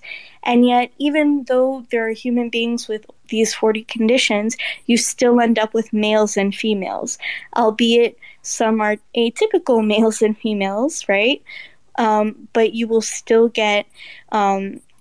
recognize this person, had everything been functioning, would have produced eggs. This person, if everything were properly functioning, would have produced sperm. And I also hate the infertility, quote unquote, gambit, because the first thing that comes up when you define sex properly, which is by the production of gametes, they'll go, well, there are people that can't produce gametes, so what about them? And to that I say, infertility is sex specific. And how dare you use the pain of infertility for your validation? That is a bad argument. Drop it. Nobody looked at anyway, I'm not gonna go there, but yeah. You know what's interesting? Katie was Katie was next, up Katie, next. and then it'll be your turn, love. Okay, I'll go quickly. I have about 6 things I'd like to say, but I have them written down in a list so that I efficiently go through them. The first is responding to Nick on Not the Thing You Think. Just like Nick said, there's really one woman who's responsible for allowing intersex activists to hijack MRKH, and she's always been a non-binary, gender non-conforming person, and she's like a far left activist type person, which there's nothing wrong with that, but she's also the reason that happened in 2006, and we were not ever considered an intersex condition before that happened when DSD was created. And the thing that bothers me about that is looking into the Chicago consensus where DSD was created. It was essentially just a group of endocrinologists, and my condition isn't an endocrinological, I don't even know how to say that, endocrinological condition. We don't see endocrinologists, so why are they making decisions about conditions they don't treat? So that's the first thing. I think in creating DSD and then allowing these intersex activists to compete with DSD, like for like, they've just decided to position intersex as a competitive term. We've given them language. We should never have created an umbrella group. It should be 40 different conditions with 40 different names. It'd be much harder to actually organize, to take advantage and exploit people if we hadn't made these umbrella terms, which I think are a stretch because there are some conditions that really don't have anything to do with each other. And then I just would like to address what I consider BS intersex definition from the intersex organizations, where they know if they were to give like a real definition, they'd be called out. So they've now decided anyone with any atypical reproductive development situation at all of any kind is intersex.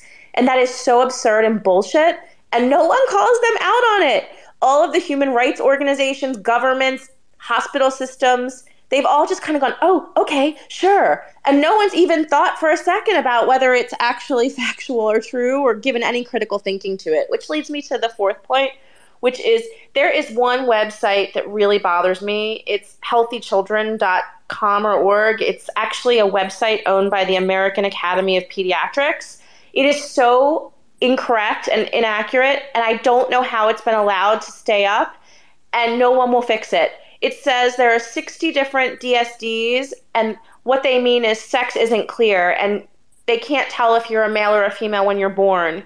This is despite the fact that most DSDs do not cause ambiguous genitalia and sex is observed correctly. So how is that allowed to happen with the American Academy of Pediatrics? It's absolutely insulting beyond anything else. Then the second to last thing is the Harvard blow up from last week or 2 weeks ago, where Harvard basically said they were training their people at Harvard Medical School about DSDs in an LGBTQ and gender course. I don't understand, and I'm just going to speak from my own diagnosis, why my diagnosis would be taught in an LGBTQ course and not in a course about women's reproductive health, because most women with my condition aren't LGBTQ and have no greater incidence of being LGBTQ than anyone else. And then finally, I just wanted to say, please keep in mind the breadth of DSD conditions. Some of the things we've talked about today are truly horrific and awful, but it's not that deep for everyone. It's not that down the rabbit hole for every DSD. So my DSD sucks. I can't get pregnant, and I have to have a surrogate or a uterine transplant. And I was born with a shorter than average vaginal canal, and I had to work through that. But that's it. I mean, it's awful. It's unpleasant. It's unlucky. But it's not deeper than that. It has nothing to do with my gender. It's a birth defect. They don't know what causes it yet. They continue to look. So thank you for those of you who pointed out the needs for research. But they think it could have many different causes, and it could be a combination of genes and environmental causes. And so it sucks. But I feel like sometimes this conversation about DSDs goes in a direction that is just not reflective of reality for many of us. And it feels as though we have no agency over how the category we're forced into is presented or positioned. And so, no, Nick, I don't want to reclaim intersex. So anyway, that is all. Thank you. I hope that was fast. And thank you, Katie. Thank you so much, Edie. I just want to quickly respond, and I think Nick will agree to this just because you brought up the LGBT.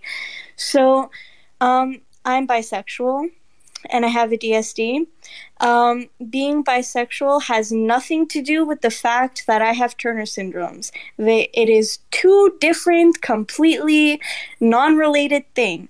I happen to like men, and I happen to like women. It's not that deep. I am both sexualities. I am heterosexual and homosexual. That's why it's called bisexual, by the way. It doesn't have to do with gender. Anyway, so has nothing to do with my sexuality. So that's first off. Second of all, a lot of LGBTIQ plus A orgs, right, will bring up quote-unquote intersex. They will not give any funding to any of our needs. They collect money from bringing us up. They do collect money, and none of it goes to us ever, just so you're aware. Right? No, but in reality, that's the reality of it. They're not paying for, any of our, they're not paying the medical bills, or they're not paying for my expensive tutor, because I have Turner syndrome. And so I need to, have extra academic help. They're not paying for that, they're not, if they do, how are they going to afford breast augmentation for their heterosexual non-DSD having cells? A tutor for a child, plastic breast on my chest. I think we need priorities here, and I need breasts. Chad, we're not even going there. So no, it is beyond infuriating. I saw from a university that teaches medical conditions, right? A university that teaches young adults to become doctors that will treat patients. Say, literally, I have the PDF, right? And it says, my first introduction to trans healthcare was learning about DSDs. And that is literally on a PDF, right? On a PDF that is meant to train doctors. And it is full of, by the way, inaccurate information about DSDs, right? And so, like, unless if you could link that, that'd be great too. You could link that, and James links the documentary. Yeah, I will try to find it. But it might have been on my old account though. But when I saw that, I was beyond infuriating. But these are the things, and this is why, people are like, why do you care so much? It doesn't, like, it's not that deep. But it is that deep. Because I swear to God, if I go to a trained professional physician and they're supposed to know their shit and they're supposed to give me health care, and I say, oh, I have Turner syndrome, and they ask what my gender is, I'm going to pull a casket, because that is not, like, I know that sounds like I'm overreacting, but like it's very like like, you're supposed to know that this impacts female reproduction, and you're supposed to know what male and female are. You know what I mean? You're not supposed to act as though there are more than two sexes. Like, I'm counting on you for my healthcare. You're supposed to know what that means, right? So male and female should be obvious to anybody that is scientifically minded. And no, anybody who knows their shit about DSDs knows that we don't disprove that. In fact, it's the opposite. We highlight it. So... I just want to say something real quick about what you said about how you highlighted. The binary gives us infinite possibilities. I mean, it's through the binary code that I'm speaking to you guys through this phone, right? So it's not that there's just two possibilities, 1010. There's 1011, 1001, It's different, and so the binary gives us infinite possibilities. So it was kind of inevitable in the end that we would have people who were atypical and out of the binary. Binary made us too. I want that on a shirt. I believe it was Nick and then Freya. Pardon me if I got that wrong. Yeah, I just wanted to add on what you said about sexuality and DSDs. So as a gay man, I've not seen any data to link DSDs and sexualities together. There's no data out there to even suggest that I am gay because of my DSD condition. And in the vast reality of things, the majority of those with DSD conditions, they are heterosexual. A lot of them happily married or in heterosexual relationships. James is. I wouldn't want to say on the car kid who's listening in, my good friend, but I believe she is straight, and an egg hunter as well. Our friend with Swire syndrome, I believe she's straight as well. So it's there is a lot of people who are heterosexual with DSD or reproductive conditions.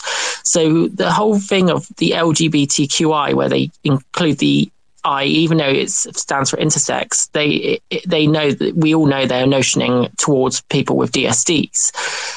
So why are a group of medical conditions being used in the LGBTQI is something else, because our conditions are not sexualities. They're not identities. Why are they in that sort of community?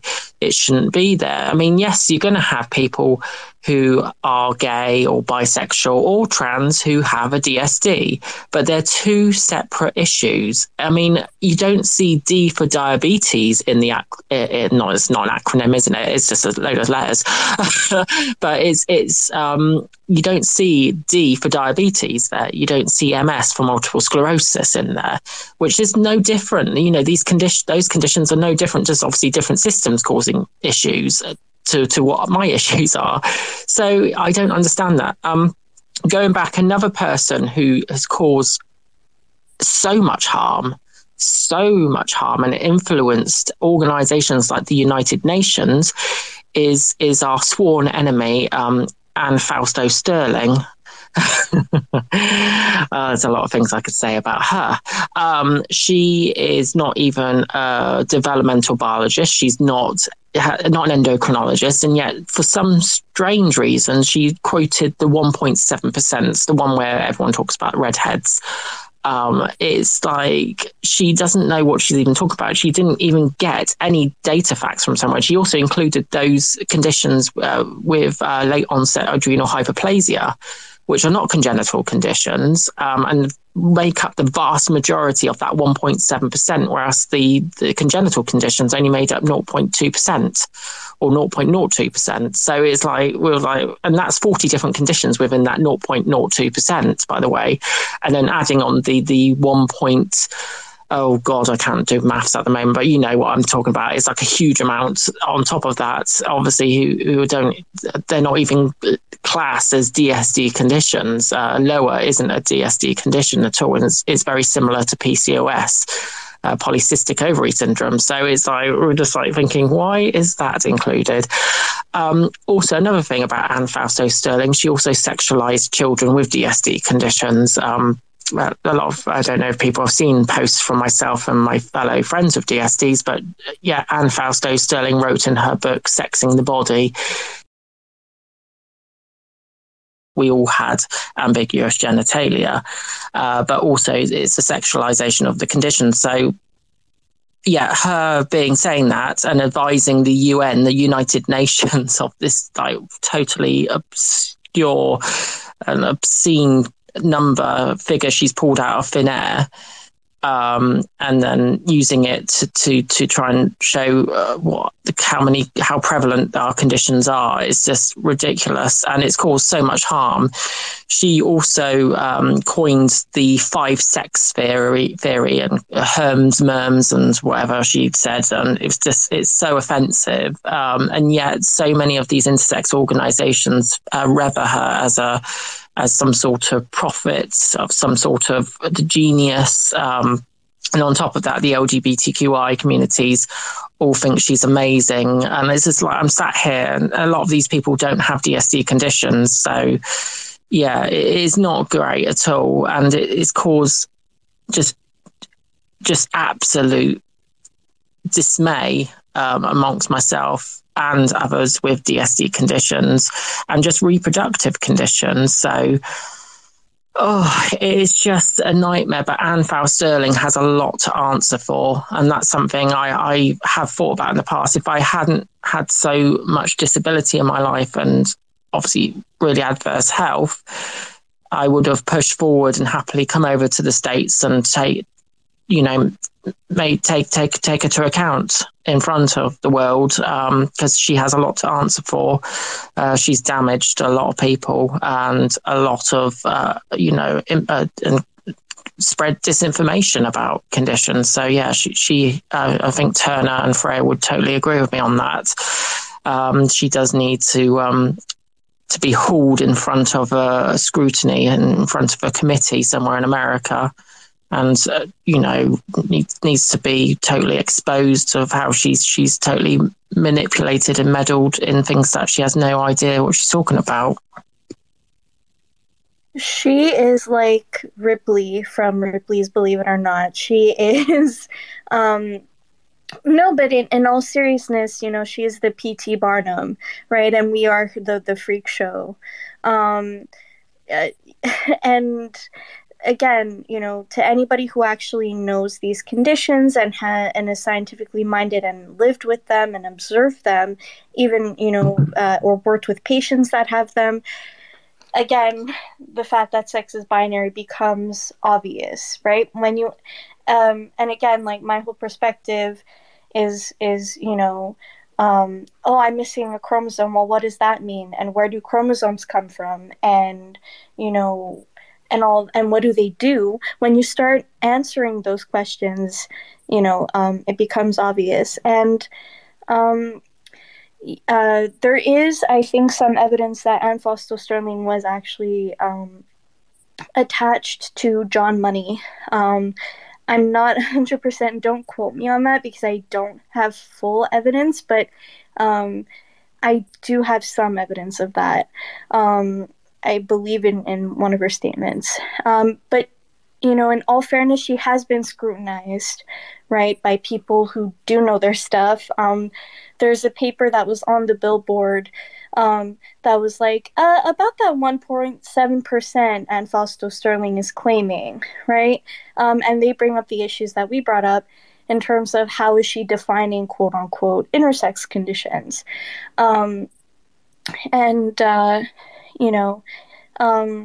PCOS, LOAH, so late onset adrenal hypoplasia. Sorry if I mulch that, but is not an intersex condition. So it is not a DSD. And that makes up like 1.5 of the percentage of her percentage. The actual percentage, if you were to include all DSDs, right, would be about 0.2% to 0.5, and this is if you're including all of them, right? And then more accurately, any condition that you would consider quote-unquote intersex, where there's a discordance or where there's ambiguity of sex, would be closer to 0.02, right? So we're talking about very small populations. Again, proving how robust sexual development is. And again, if you are scientifically minded and you ask questions and make observations, right, you're like, well, how come it is such a small percentage? And how come over 99% of people are developing this way, right? That's something that you take a look at. Because that's what's impressive to me, right? Anybody who knows biology, the fact that we have such obvious dichotomy is amazing. The fact that I can pinpoint any characteristic and 99% of the time it will be accurate in defining what sex that person is says something, and that's impressive to me when you're talking about biological systems. Yeah, nature has put so much emphasis on producing equal amounts of males and females and individuals and making sure that the species can reproduce. And that is amazing that despite that complexity, despite all the genes involved, despite all the molecules involved, and how the sequence has to be done just right, piece by piece, for all the systems to function correctly. Like, despite all that, the end result is consistently males or females. And it is really incredible. And even across species, too, the fact that all these different systems still produce males or females, that is something that needs to be focused on a lot, because that is incredibly, incredibly important. Freya, I think you're next. Thank you. I wanted to build off of the previous discussion Turner and XXY brought up about the sexuality. We recently found a new mindless argument that's been coming up recently, where they were trying to tie the extra copy of the X or Y chromosome being tied as the gay gene to sexuality. I remember XXY was sitting there getting completely flustered, and rightfully so. I was too, because the argument of the gay gene, I thought we were past this. And even they try to be so future minded and looking towards progression. We're just going back and having to rehash both arguments over and over again. And it just drives me absolutely crazy on this note. I mean, honestly, how can we go back to the gay gene argument, let alone having an extra copy of a chromosome? How does that even work? Because you have Turner here who's bi, and they aren't lacking in the extra chromosome. That's the problem here, to turn around and be like, that's why she's bi. And this entire argument just keeps getting more mindless. It's like they're spaghetti coating science and just throwing pasta on the wall to see what sticks at this point. Oh, and congratulations again on the baby. Thanks, Freya. I just wanted to add, about what Freya just said about the gay gene. This is happening a lot. The gender ideologists keep bringing this up. And it's really interesting because out of the group of friends, I have a good about 40 friends now with Klinefelter. We have a chat group on WhatsApp and we talk to each other quite a lot. Out of the 40 of us on that chat group, there's only 3 of us who are gay. The rest are all straight men. Most of them are married or, are discussing issues with fertility, the fertility treatments that they're requiring because they want to, they want to have children. Some of them are talking about, because there's been luckily recently there's been publications in the last 2 years to suggest that 50% of all those with Klinefelter can now be successfully treated for fertility issues, so which is brilliant. So obviously we talk about this constantly, and these people bringing up the things about the gay gene, they have no evidence, they have no scientific, clinical, medical evidence whatsoever to suggest this. And also just going on sample sizes alone, I mean, the 40 of us in a conversation, 3 of us are only gay. I mean, that's kind of, kind of speaks volumes, really. That's not true at all. And also what they're trying to do is try to re-tie in DSD conditions into the LGBTQI. They're going to try and bring anything and everything to tie us into the LGBTQI community, so to speak. And, they're just going to use everything. I mean, there's another thing which is happening now, which I believe Paula on here brings up, another good friend, and they're now bringing in religious ties. I mean, not just religious, I mean like full-on cult sort of beliefs, where I've had messages from numerous people, these cultists of gender identity and those sort of beliefs and that sort of LGBTQ cult, which the cultists coming out of it. And they even have listed my condition because apparently I look like Baphomet. So they want to worship my condition, and it just makes me feel sick to my stomach that they're doing this. It just goes to show the complete and utter lunacy of these people. They have no regard for people with DSD conditions. They either sexualize our conditions or they kind of tie it in as some sort of supernatural belief of theirs. And it's mind-boggling how, totally deluded these people are, who, the reason why this is all happening is because of the lack of care, this whole care in the community scheme that the West has put out there. They've shut down all these mental asylums down across America, across the United Kingdom here. They've shut down numerous large hospitals, treating a large volume of people with very, destructive mental health conditions. They put this care in the community scheme out, but with the whole thing with care in the community, these people are not taking their medicine. So you're going to see more of this delusion out there. And I know that sounds a bit radical of me to say, but it is the truth, I believe. I believe that, governments have not, they're the problem. They've caused all of this. The governments should have more mental health facilities out there to help treat these people for their delusions. But, we're now seeing all this we're seeing unfold in front of us, I believe, is a direct result of the lack of mental health care happening in respective countries. I think that is what's happening, unfortunately, and a lot of people are now, facing the consequences of this and really suffering from all this nonsense that's happening. So there definitely is a religious aspect to this, and there needs to be a separation from religion and state. But I think so when I say that, again, the fact that sex is binary and that there's two sexes, I will keep saying it, is an evolutionary theory, right? And one that's observable, right? And one that predates us, and one that will be existent after us, right? Whether we give it a name or not, mammals and humans have always, sexually reproduced, and there's always been two sexes even before we had names for them.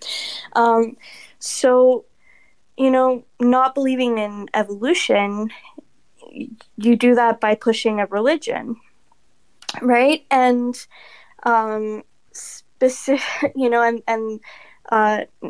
it not even Baphomet, but for example, in the play, one of my favorite plays, incidentally, Angels in America, right? There is a character in there that is an angel, and coincidentally, said angel is a hermaphrodite, right? So there's like this, sacred thing that is placed on people with DSDs. There are theories that I've heard theories that Jesus had Turner syndrome. Was a trans man with Turner syndrome. I kid you not. I have seen, people make these theories. And again, these are, religious beliefs. To explain something complicated, right?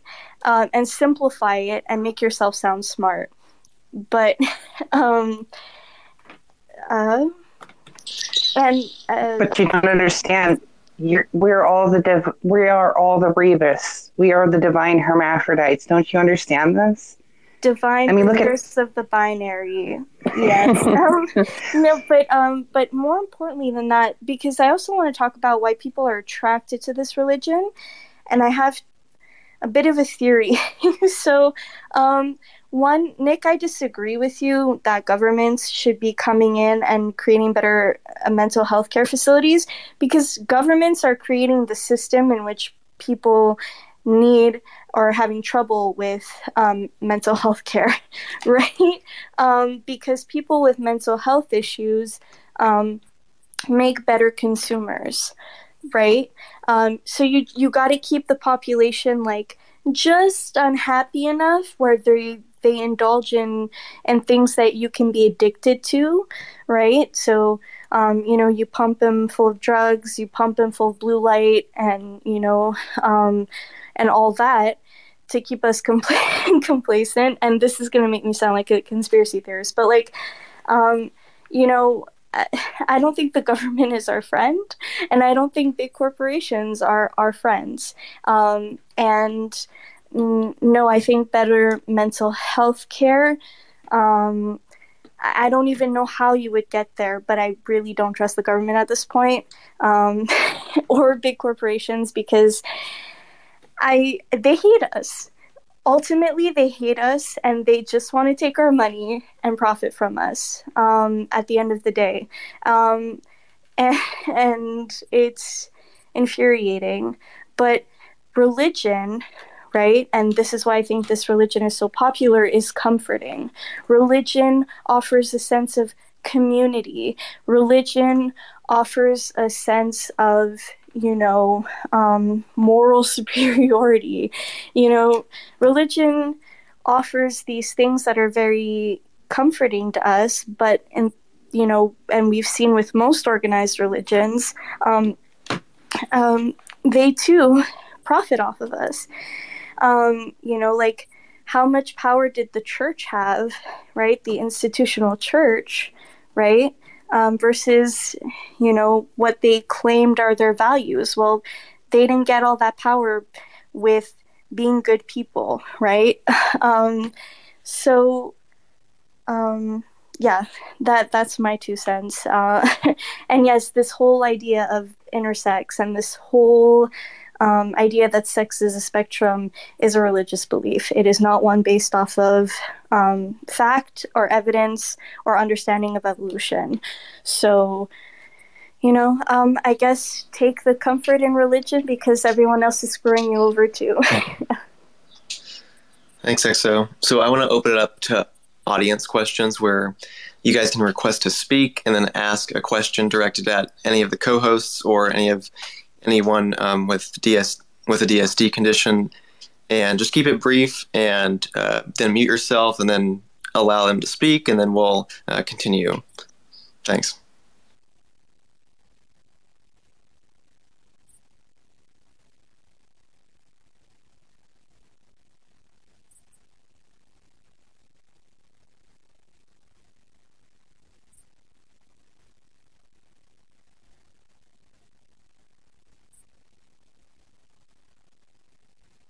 Well, I guess everybody was really thorough in answering questions before they were even asked, because nobody's asking any questions.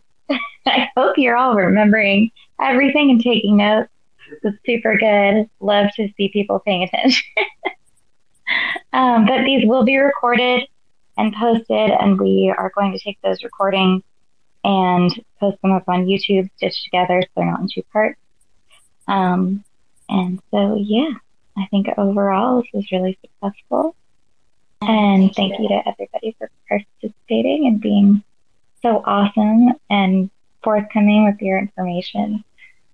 You guys are obviously better at telling people about this stuff than most medical societies these days. I don't know how to feel about that.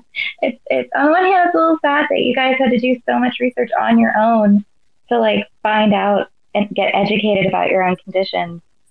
But on the other, it just goes to show how amazing you are as people. So thanks again, guys, for speaking. Thank you guys for hosting. I know I talk a lot, and I'm so sorry about that. You can tell I'm genuinely sorry about how much I talk.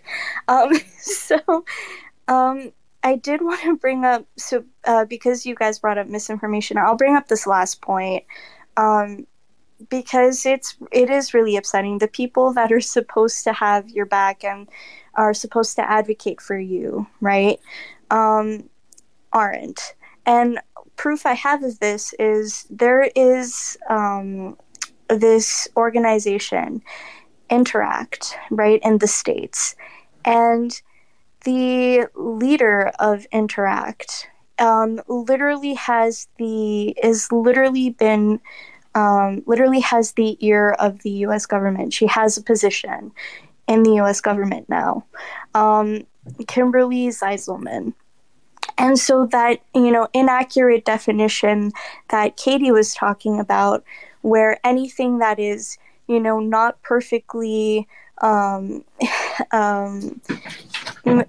Jesus Christ. Sorry, that was my brat. Okay, so,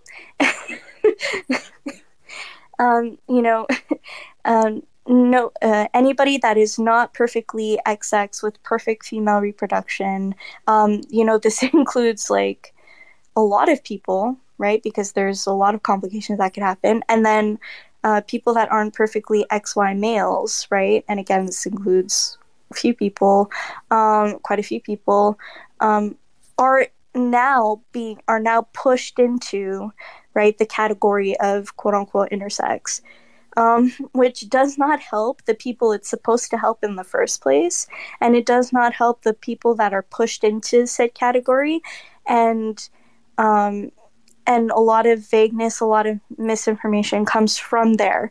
So when I say it's institutional, I mean it's institutional. Like the example that I gave before, it's institutional in terms of a university that is supposed to teach medical doctors. It is, and stuff like that. So, yeah. I just want to point that out. Hey, Jane, did you want to speak? Hi, yes, thank you. And Thank you for the panel of people. It's been incredibly informative. Totally appreciated. Waited for this to come along for ages. And thank you, Zach, for your ongoing efforts, etc., just to try to educate people like me who, and it really is, and you put out a tweet there and I sort of come back with a, could you make it even more simpler, please? Because I'm at the back of the class and there's just somebody who's actually bloody got 2 A-levels and biology and human biology. It's a shame and it's embarrassment, but thank you over the years, because I started following you 3 years ago, as you know. And thank you to each individual. This is a slight follow-up to, I think it's Nick, that XX. Really, really interesting, like many of the panel members. And my question is this, really. You've mentioned about the misinformation and how there is conflation, or things are put vague, or the wrong associations, whether it's unintentional, intentional, or is intentional, and also the outcome and the damage, etc. So I guess my question is, in a dream world where your experience of DSDs, if you weren't spending valuable time and energy trying to fend off this misinformation, what would you rather be doing? Like, for example, would you be raising awareness, or, you know, what would you be doing if this ideology, I'm just umbrellaing this, etc., because I don't want to get into the different streams. I realize all those that have been dragged underneath it in one way or the other, or want to be underneath it, there are different groups, but this is not about them. Yeah. So put the ideology to one side. What would you guys would like to do? So if maybe in terms of raising awareness, whatever. So if maybe that Nick can say something and Exo Turner then can say something in terms of where you'd like to focus your energies. Okay. God, I dropped to activism last month because I have a lot more health issues going on, and I had some real big stresses last month, which led me to basically a heart attack. So not a massive one, but a minor one, but still nonetheless, obviously that it really affected me. But I wouldn't mind in a personal capacity to raise awareness. But if I had more time, which I've made myself recently, I've made a lot more time, is actually to volunteer more for charity as well, because that's what I do already. But also spending time with family and getting off of, you know, I came back onto Twitter just to be with friends, because there's a lot of friends I don't have on Facebook. So, you know, and just discussing things, and giving more time to discuss things, and more ways we can find to support each other and get the right sort of support for our needs. Because even the Klinefelter Syndrome Association in the UK, it's been overtaken by gender ideology activism. In the teenage section now, it talks about how Klinefelter can be viewed as gender identity. And I'm sat there thinking, what's the F? I mean, I had problems with KSA UK last year as well, and really took them to town and said, what they've said is not right. But now they've actually done it, a whole section. They haven't done it at the adults, funny enough. They've done it at the teenagers, which are the most vulnerable grouping, children, basically. So it's really disturbing. I will try and post a link on this account to show the offending pages. But yeah, basically just I would put more time into getting people to support the needs of those of us with DSDs, and just getting people just to realise to lay off. I mean, it's not just gender identity ideologies causing issues as well. Unfortunately, there are some areas of gender criticals causing issues as well now. Unfortunately, only a small minority by the looks of things, but they are attacking women like Egg Hunter, who is listening, who has Swyer syndrome, and because she has XY chromosomes, which Zach obviously talks about the science, how it happens. She gets called, there's a lot of people calling her and others with Swyer syndrome men, which is not true, because they are biological females. So, it's, you know, they don't have SRY. It's for example, one example is a male gene, SRY. So Yeah. if you don't have that, you are female, even though, Yeah. and it's funny you say that, because if you look at somebody's names or what they use, for women, they're put double two X's. Yes, not realizing that some women will have a Y chromosome and that some males will have a double X chromosome, and not realizing it's the SRY, the sex region. Wide. Those conditions. I mean, Swyer syndrome and de la Chapelle syndrome, which is, I believe, the condition where males have XX chromosomes. I have to stress they are incredibly rare conditions, and they make up a very small percentage of those of us with DSDs. They're special. There you go, Egg Hunter. I know you like me calling you special, but XX males are only 1 in 20,000 births. Yeah, really males, rare. So very rare. Yeah. So yeah, you know, so it's frustrating. I think the thing for me, it's frustrating for people to carry on talking about the genetics of our conditions, although important, or what our bodies look like. And just as case files on here, Claire, who talks about obviously trying to get the right support for our needs. We just wish that people would debate our needs rather than what we look like or what our genetics are, because that's the most important thing for us all, really, is to get those needs and support in place, so we can have better quality of life. That's for sure. Yeah, definitely. Wonderful, thanks. And could I just hear something from Exo Turner in terms of, if you weren't fending off the misinformation, etc., that some of us have seen, and you guys are you're at the front of this, what would you otherwise be spending focusing your time and energy? So, I mean, and I already do. I am a university student, so I am getting my bachelor's in science so that I can become a science teacher, and I work.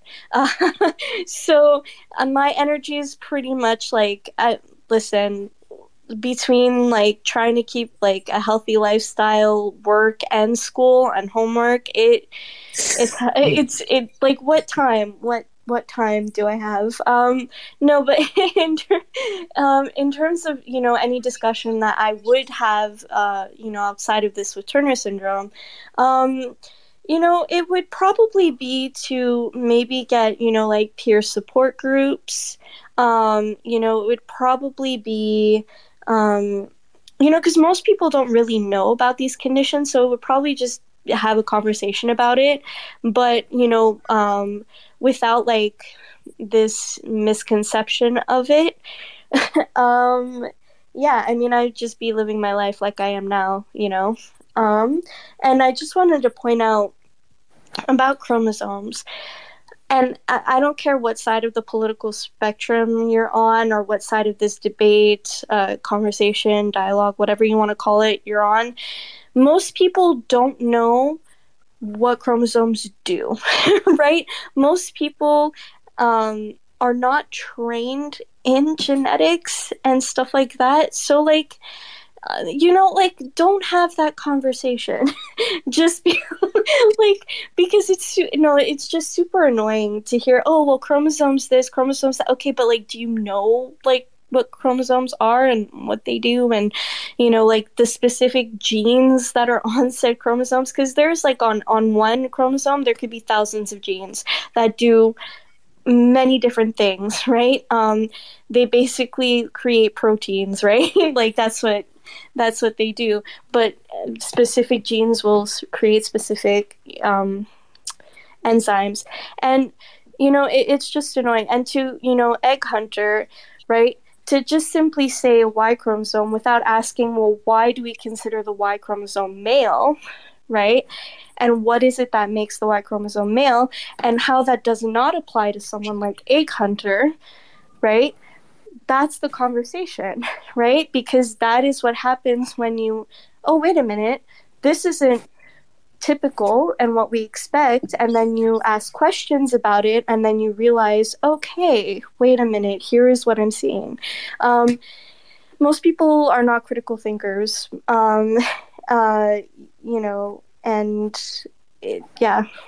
besides that, I'm sorry. Sometimes my bitchiness comes out, I'm sorry. So I can understand it. No, it was just an ask for both of you. I know both of you are like super busy anyway, etc. But when I came onto Twitter 3 years ago and I spoke to somebody called Ray who knew about DSDs, etc., and they were really battling misinformation. I had a lot of time. That's where I started to get to know stuff, to be honest with you. So as I said, in a different world at a different time, what would you be sort of also doing? But thank you very much for both sharing your experience. Massive hugs. Thank you. I give the mic.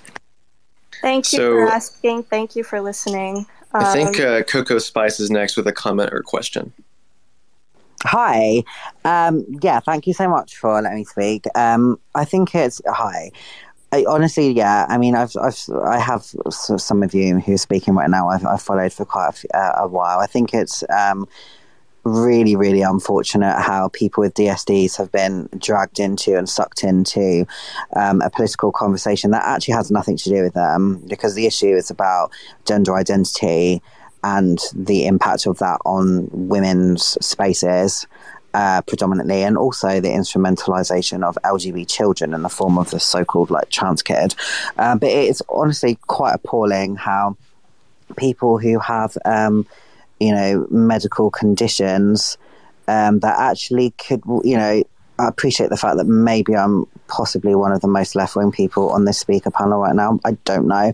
But I definitely do feel like it is the job of society to be investing into much better medical care for people with DSDs and in general for human beings, to be quite honest.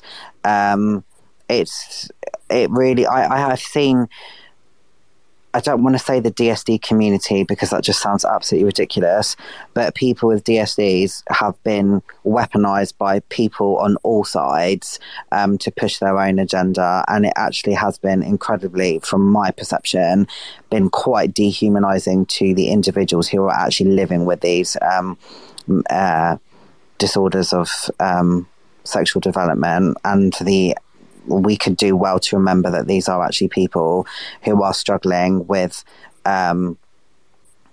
disorders and conditions that are not just limited to reproductive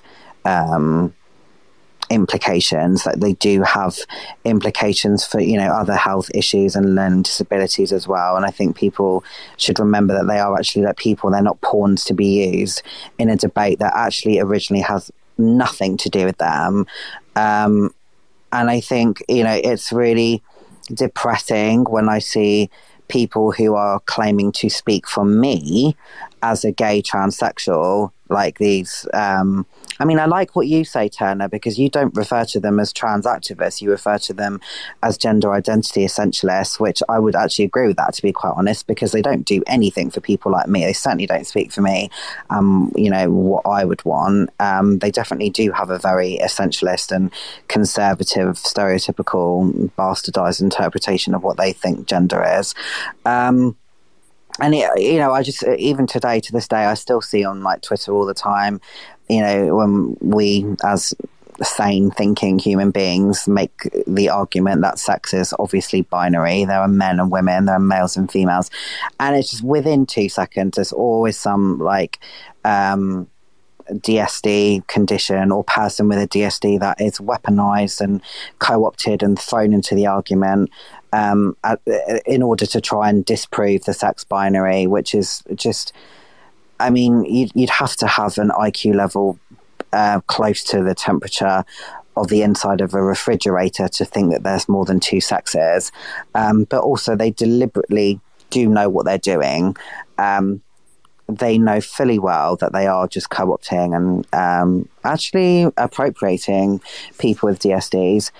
But I also do see a little bit of, I don't know if I would call it ableism or ignorance from the other side as well, where people, particularly people who have androgen and sensitivity syndrome, have been actually quite caught up in a lot of arguments and quite horrid polemics in this so-called debate. And it really has been very dehumanizing. And there have been like people who've actually been driven off social media because it's gotten that ugly and that horrible. And it's just absolutely appalling. These are human beings. They're people. They have nothing to do with transgender. They have nothing to do with gender identity ideology.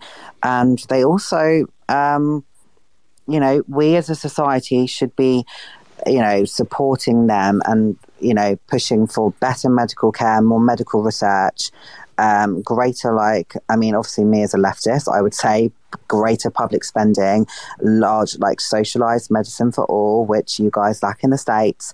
And even over here in the UK, there needs to be so much more research done on variations of sexual development so we can actually get these people, medical treatments and services that benefit them, that help them, that improve their lives, and so that they also have bodily autonomy and actually are not just operated on and surgically altered when they're infants without their consent. They need to be given the autonomy to consent if they want to undergo any kind of gonad removal or genital surgery, and that is up to those individuals.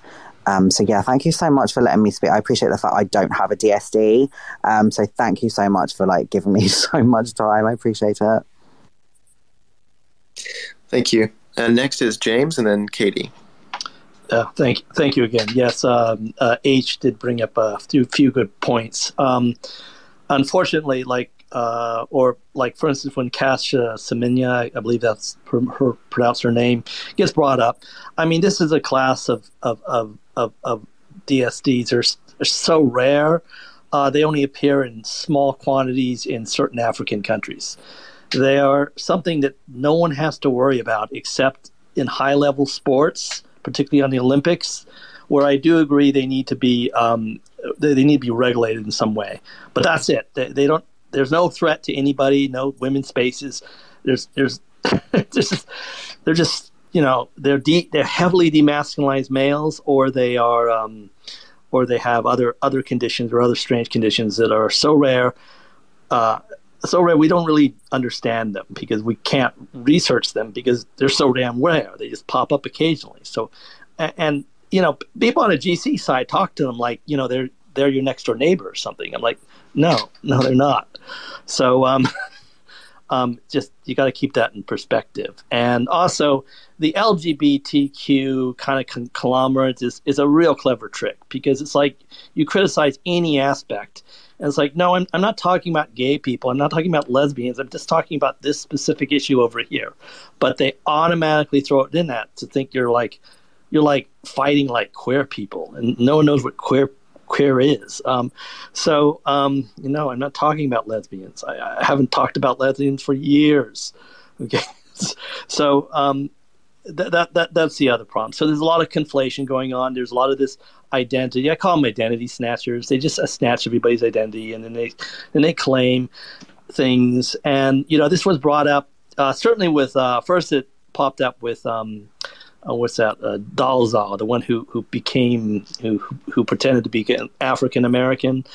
Again, that offended people because it's like a person just can't take a little aspect of somebody's existence and say, I want to have this part of this existence, but I don't want anything else. I want to throw everything else away. So I don't have to grow up black. I don't have to grow up anything. I don't have to deal with anything except I want to just deal with this one little aspect of it, and I want to benefit from that little aspect of it, and I don't want to deal with all this other stuff. So when they claim to have things like, some strange condition, they're not dealing with fertility issues. They're not dealing with any of this stuff. They just like that identity and to claim that identity and to profit that identity. I think eventually it's going to come around and people are going to look back at this and it's going to be like one of those pictures, you look at, you stare at for hours and hours and can't see it, and suddenly it becomes clear. I forgot. I'm old, so they're big in the 90s. But and then people will realize, I see what's going on. It's just we're just simply co-opting things and then creating another victim class and then doing exactly what we claimed that we weren't doing. You know, we weren't supposed to culturally appropriate without permission. We're not supposed to steal people's valor or stolen identities or anything like that and do these things. So anyway, okay, so I believe Truth and Facts are next. Thanks, James. Can you guys hear me? Yes. I'm on the exercise machine because the gym closes at 6. I just wanted to say one thing about variations. People who know me know I have a real problem with quote-unquote variations. Variation is entirely meant to make it sound like these are just natural versions of male and female without causation. And if you have that, you can place them on a sex spectrum because they're just a collection of sex characteristics, randomly assigned. My uterus and lack of most of it is not a variation. It is a reproductive disorder that has led to my complete inability to get pregnant despite being very fertile otherwise. It's so cruel and unfair and dismissive to the actual truth and experience of women with my diagnosis. That's all. Thanks, guys. Thanks, Katie. EXO? I'm with Katie on that one 100%. And sorry, guys, for those of you who know me, my phone dies at the worst possible time. So, pardon. So I also hate the term variation. And it is, again, for me, I like when words are explanatory, when they're descriptive, and it tells you without having to dive into it. So, for example, if I were to say, oh, I have female hypogonadism, right? You can then, figure out that there's an issue with the development of my ovaries, right? Automatically it's there. And variation is just, again, it's another umbrella term. It's another, hypocritical slap to the face because you're like, oh, you're so, perfect the way you are. You're just a variation. And, you're this beautiful, sacred breaker of the binary. And then you go ahead and tell other people that they need surgery and hormones so that they're okay. It's again, it's the double standard for me. And then I also wanted to touch upon nomenclature since we're talking about words and specificity. Assigned does not apply to sex unless you are a victim of medical malpractice. The doctor did not assign my height, my weight. The doctor did not assign, my hair color. Those are things that were observed and recorded, right? And the whole point of taking the word assigned is manipulation of words because it is saying that this was chosen and given to you and by the doctor, the doctor made the choice. The doctor did not choose your sex for you.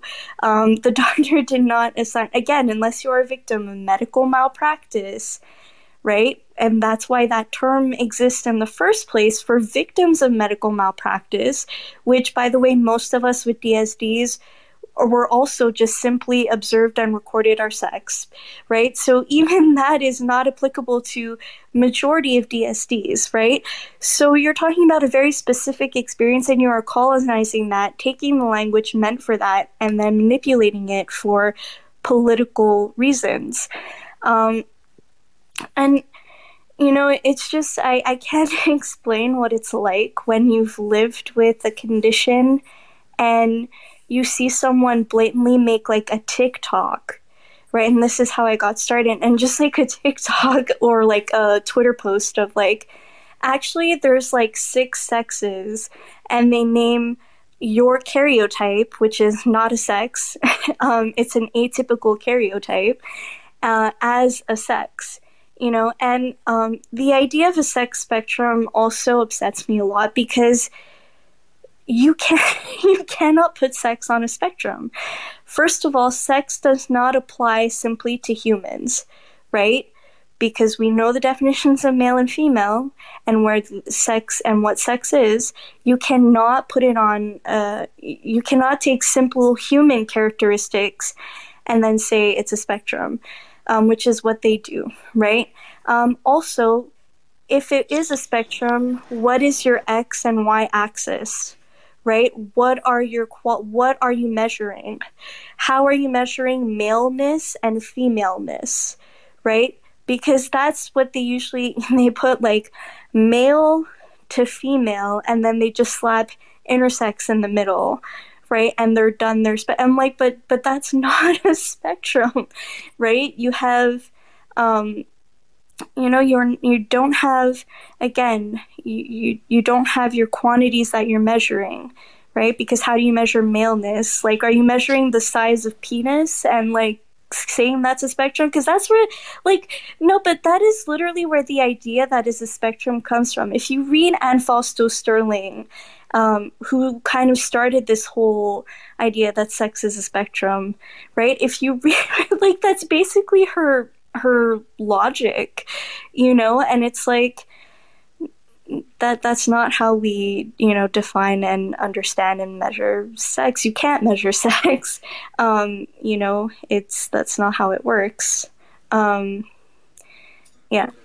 Sex is a discrete variable, and it cannot be plotted on a spectrum.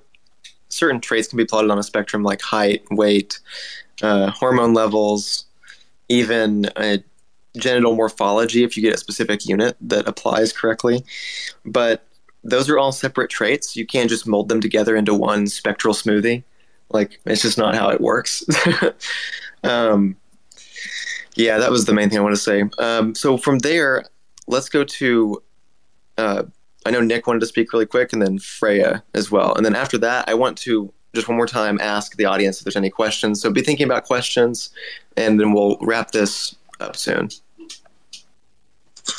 Yeah, I was just going to come off of Turner's points about, social media, where on TikTok they'll talk about the sex spectrum and just talk about bollocks and basically, excuse my language. But one of the things is a lot of these people who claim to be intersex are faking it. They are saying they're intersex or anything like that, or saying they have DSD conditions to spread their genderqueer ideology. And people need to just challenge them, because anybody with a legit DSD condition, like myself, like Turner, like Freya, James, Katie, Egg Hunter, and other speakers that have been on today, we know what our conditions are. We're very specific about what our conditions are. For example, I talk about Klinefelter. Turner talks about, it's in the name, Turner. Freya talks about her having 48XXXY, which is an extra X than I've even got, and so forth. We all talk about it in precise detail because, it is our life experience. It is also part of our, we've had diagnosis. We've been, my endocrinologist has talked me through about my condition. I've been given books. I've gone to, support organisations like the KSA UK, even though I disagree with them about things at the moment. But there is, I know what my condition is and how it affects me. A lot of these people faking our conditions don't. They have no idea. There is one notable one which I've taken on when I was an activist, called Julie Mayfield in America. Now, Julie Mayfield is a trans woman, claims to be an intersex, claims they're not trans, and I'm thinking, yeah, it's clear you are.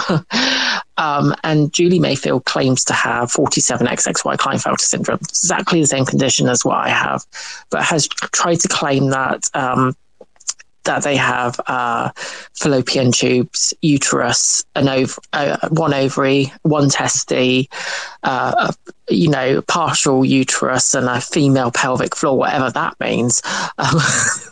It's just mental. And these traits do not happen for whatever reason under 47XXY Klinefelter. It's just not possible. They do not categorically do not happen. And it just proves how many fakers there are out there. There was a proper autogynephile up in Scotland who claimed to have a rare condition, which was case with XXY, and tried to say it was Klinefelter. There's only been one condition that's been found of this in Poland, in a teenager who was diagnosed when they were 15 at the time. They're now about 19 or 20 years of age.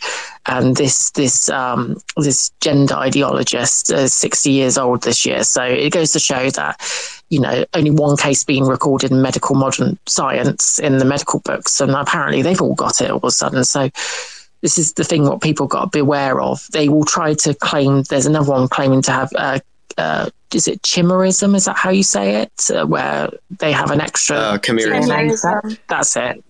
Chimerism. And yet that again is an extremely rare condition to have. It's not really considered a DSD, but does have perhaps an underlying DSD condition going alongside it. It is so rare, but they will try to make out they're between sexes because of that, and it's not at all. When you look at the science behind it, is even the science behind that is just not possible.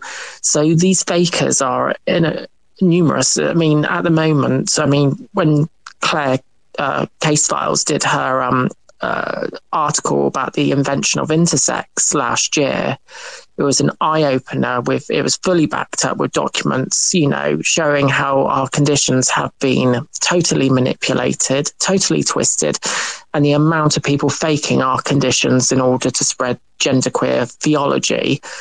And it was so shocking how much of a trend this has become. And it's just a massive insult to people like me who have had to endure struggles, and they're real struggles, throughout my life, and pain and, all sorts that I've had to deal with my condition. And then for them just to kind of go, oh yeah, look at me, I'm intersex. And it's like, no, you're not. You don't even know what that term means. It's just pathetic. And it's got to the point now, even though I'm not an activist anymore, but from a personal perspective, I'm still pissed off seeing it all, because it's never going to end. I just cannot see it ending. And it's not going to end well if it does. It's really scary, in my opinion. All right, go ahead, Freya, and then we got a question from one of the audience members, I think. Okay, thank you again. What gets me is, it started off as just a spectrum. It wasn't defined. It was just a spectrum, and they kept ham-handing more and more genders into that spectrum and conflating it more, but it had nothing to ground it in scientific reality. And it was only recently, based upon an article that came out with the bimodal spectrum. And it was just to prove their argument for the spectrum. And you, Emma Hilton, and Colin did amazing. And you obviously, I know I quote you all the time to people who try to argue with me on bimodal. And it's just, like I said, they're just throwing science at the wall to see what sticks at this point. And they conflate biological sex now with the bimodal to justify other genders and hundreds of genders. Look at New York. Last time I checked, it was 75 genders in New York, including drag queen. And it's like, are you kidding me? and dogkin and catkin. And it's just gotten so much worse. I know several of us here remember the conversation with Penelope. I think it was Penelope P something, or PNE or something like that. And she claimed to have two rare DSD conditions that didn't pair together. And maybe one of you guys can, if you remember which two she claimed she had. I don't remember off the top of my head. But she claimed that she physically was capable of birthing and fathering children. And at the age of 4, her parents made a decision for her and removed her ovaries, and turned around and was claiming that they never went through a male puberty, and then admitted that they fathered a son. on top of everything else. And it's like, I don't even, like, one of the conditions you cited would make you sterile. So I don't understand how you could father a child in the first place at this point.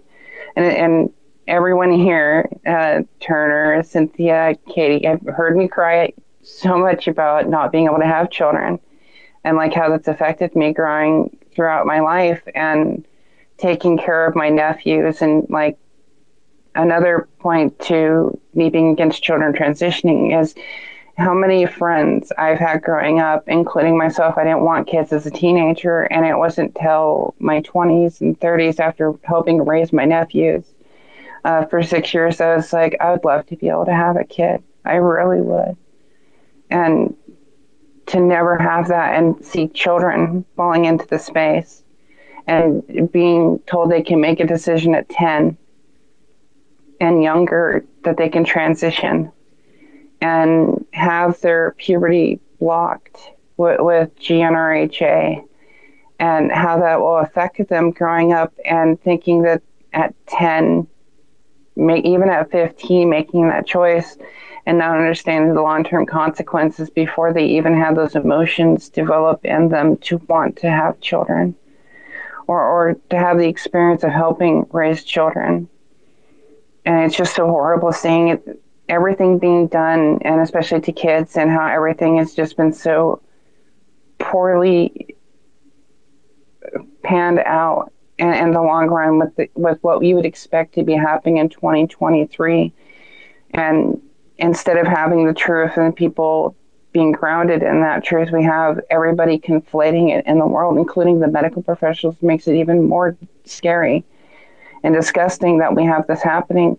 And having Ann Fausto Sterling in her book, like Sexting the Body, from, I believe, 94, and how she started that whole process. And like all of us have admitted several times in our lives, all of us have suffered neurological divergence. All of us had learning disabilities.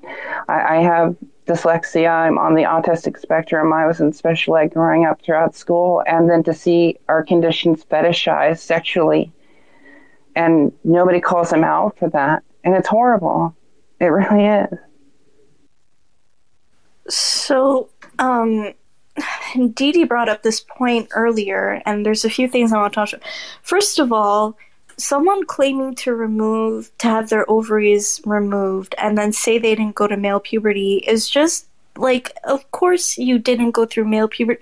If you had listen, I don't have time to waste on those, like, I can't wrap my head around it, and that makes me angry. So we're gonna move past that, and we're just going to say that give me 1 second, and I will be right back. I'm sorry, I need 2 minutes. Hold on. Hey, Reason Will Win, you can ask your question or comment. Hi, Zach. By the way, I used the I summon Zach feature for the first time the other day. I really appreciate that. It's very helpful. I felt like I was calling on Batman. But is this an appropriate time to ask a question about gender, or is it too out of topic? I don't think so necessarily. Let's see. We'll try to answer it. What exactly is happening with the gender issue? Is it akin to Mott and Bailey, where the sex spectrum idea was no longer defensible and, warranted a retrieve towards that, gender, which is more muddy, as you put it? What's exactly going on with gender and it, being claimed to be a spectrum and whatnot? Yeah, in one way, it is a Mott and Bailey in that they will say, they'll basically conflate sex and gender and say that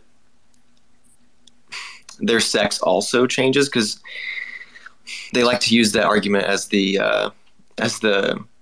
like strong argument of like, no, actually I am male or female, actually the opposite sex. But then they'll also say, when challenged, they'll be like, actually no, sex and gender are separate. My gender identity is male, my sex is female, that kind of thing. And that is a Mott and Bailey. That's used a lot. And so it's there is a distinction, though. Sorry. Yeah. No, you're good. So it's a sort of ambivalent term that is used according to the needs, somewhat. Yes, absolutely. So you'll see gender being used in various ways for various purposes, depending on the person's ideology. So you might see them using gender identity, like their perception of themselves as male or female. They might use that as a complete replacement for sex, so basically conflating the two together, or they might keep it separate. They might use gender to mean gender as synonymous with sex, just saying that your gender is your sex, and there's no difference between the two.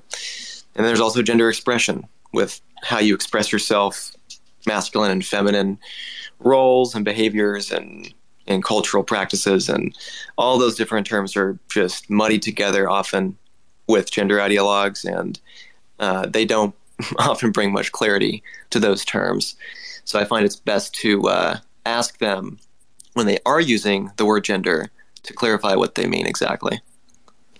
So is there a version of this gender which is grounded in one's biology, perhaps similar to how Deborah Saw would say, for example, that it is also binary? So if we're defining gender as more of the behavioral expression of male and female, you can define it that way, and that is partly biological in nature and partly sociological. So there's that aspect. If you're defining gender as in relationship to sex, only sex, then it's just binary. I think Cynthia has something to add. In California, actually, I just saw this. Civil Code 51 defines gender, and by extension sex, actually. So it defines sex as including but not limiting a person's gender. But then it also says that gender also means sex and includes a person's gender identity and gender expression. And then it defines gender expression as a person's gender-related appearance and behavior, whether or not stereotypically associated with the person's assigned sex at birth. Yeah. So it is just nonsense. Yes, it's like, what it's is a gender? nestled matrushka mess. Yes, exactly.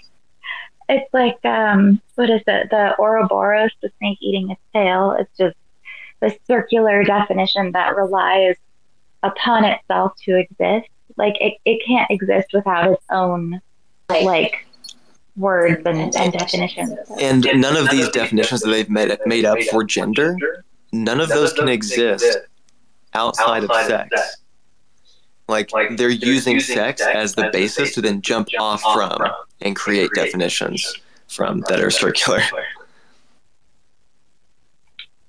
All right, thank you. Yep. All right, who's next? I'm not sure. I just... You're double miking because Cynthia's mic's open. Sorry. Yeah.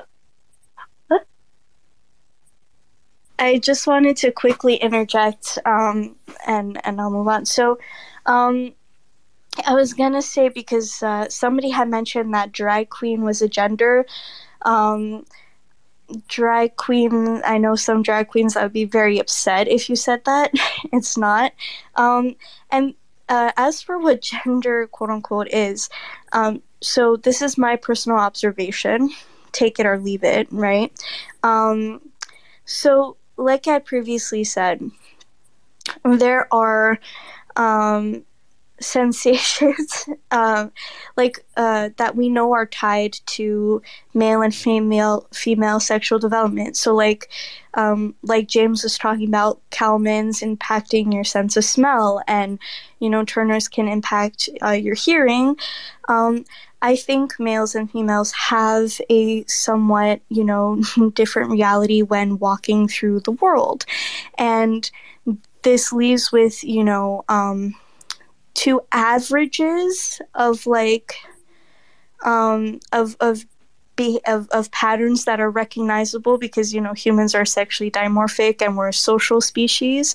So we take the reality of the fact that we're, sexually dimorphic species, and we take that and we kind of build some social foundations with that.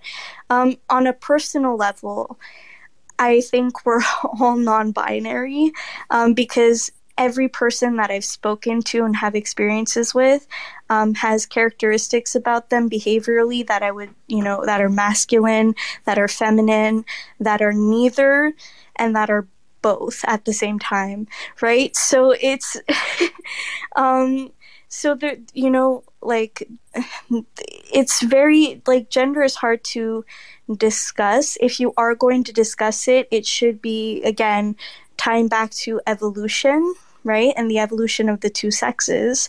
And then, you can criticize, for example, social hierarchies.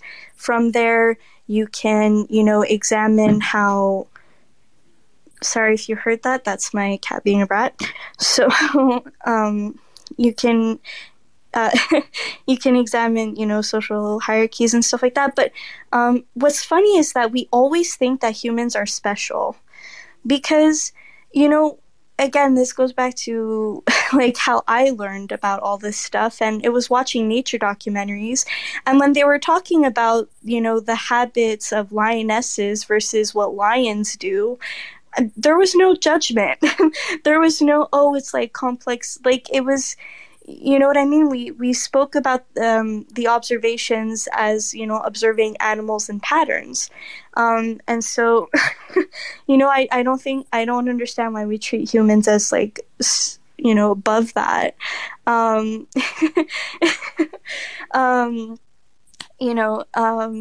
So yeah, I think it's nature and nurture impacting each other.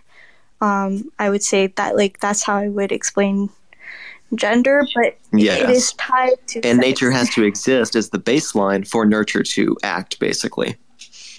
Yeah. Okay. All right, Katie? Yes, thank you, Zach. I might struggle just a little bit to articulate what I mean, and I don't think what I'm about to say is news to anyone. It's just nice to surface what really I think causes a lot of the challenges that we're talking about. So one of the things that happens on a regular basis is, activists trying to say that someone with a DSD, they'll say, well, then a woman with MRKH isn't a woman because she can't give birth. So I guess she's not a woman. And so that goes back to this very odd situation where they've divorced. It's the center of everything. So the movement that is about transgenderism is about supposedly about gender. Okay, so then the people that disagree are focused on saying there is no gender. Gender is the same, gender is inherently connected to sex. Okay, so if gender is inherently connected to one sex, then they'll say, oh, well, is this person really a woman if they can't give birth, or if they don't have this, or whatever. And it's so frustrating because you're really trying to say that women who don't have a gender non-conforming, whatever you want to call it, are divorced from their sex.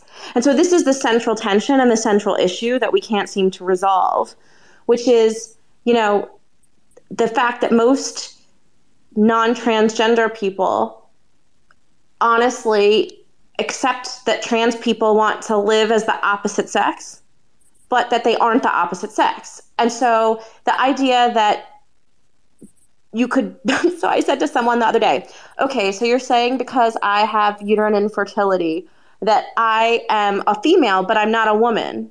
So up until now, the only way a female wouldn't be a woman is if they said they were a trans man. So it's so absurd, the inherent insanity of it all. And so I'm just not really sure how it gets better, because I don't know how to get out of the swirl that I'm sort of talking around here that I'm not doing a very good job of. I agree. As a man with a DSD condition, I just want to put it out there that gender, I personally, and I'm done, if people want to have a gender, what's that? I was going to say, I don't mind people of gender identity. If they want to identify as whatever they want to, go for it. You know, that's up to them. I'm not taking that away from them. I'm not doing anything. But what I hate, and I hate the most, is for some of these people to start preaching at me what I am, or saying that I must be of this, I must be of that, or I'm not male enough, I'm not 100% male. Now that really pisses me off. One of the things we hear quite a lot is trans men are men. We hear that constantly. But when they talk about me, they'll talk about me when I'm not there, or talk about me in person, and they'll say, well, you know, Nick's got Klinefelter syndrome, he's got an extra X chromosome, so that extra X means it's female, so therefore he's not 100% male. And I'm sat there thinking, what are you talking about? It's the pure hypocrisy when they talk about misgendering and then they go and missex me. Okay? It is pure hypocrisy. And they need to stop it, because it's causing a lot of issues. I don't identify as male. I am a male. My male sex is no different to a male with XY chromosomes or a male with XXXY chromosomes. You know, we're not all little variants out there. We're not on this spectrum. You know, our sexes are still, the sex is the same.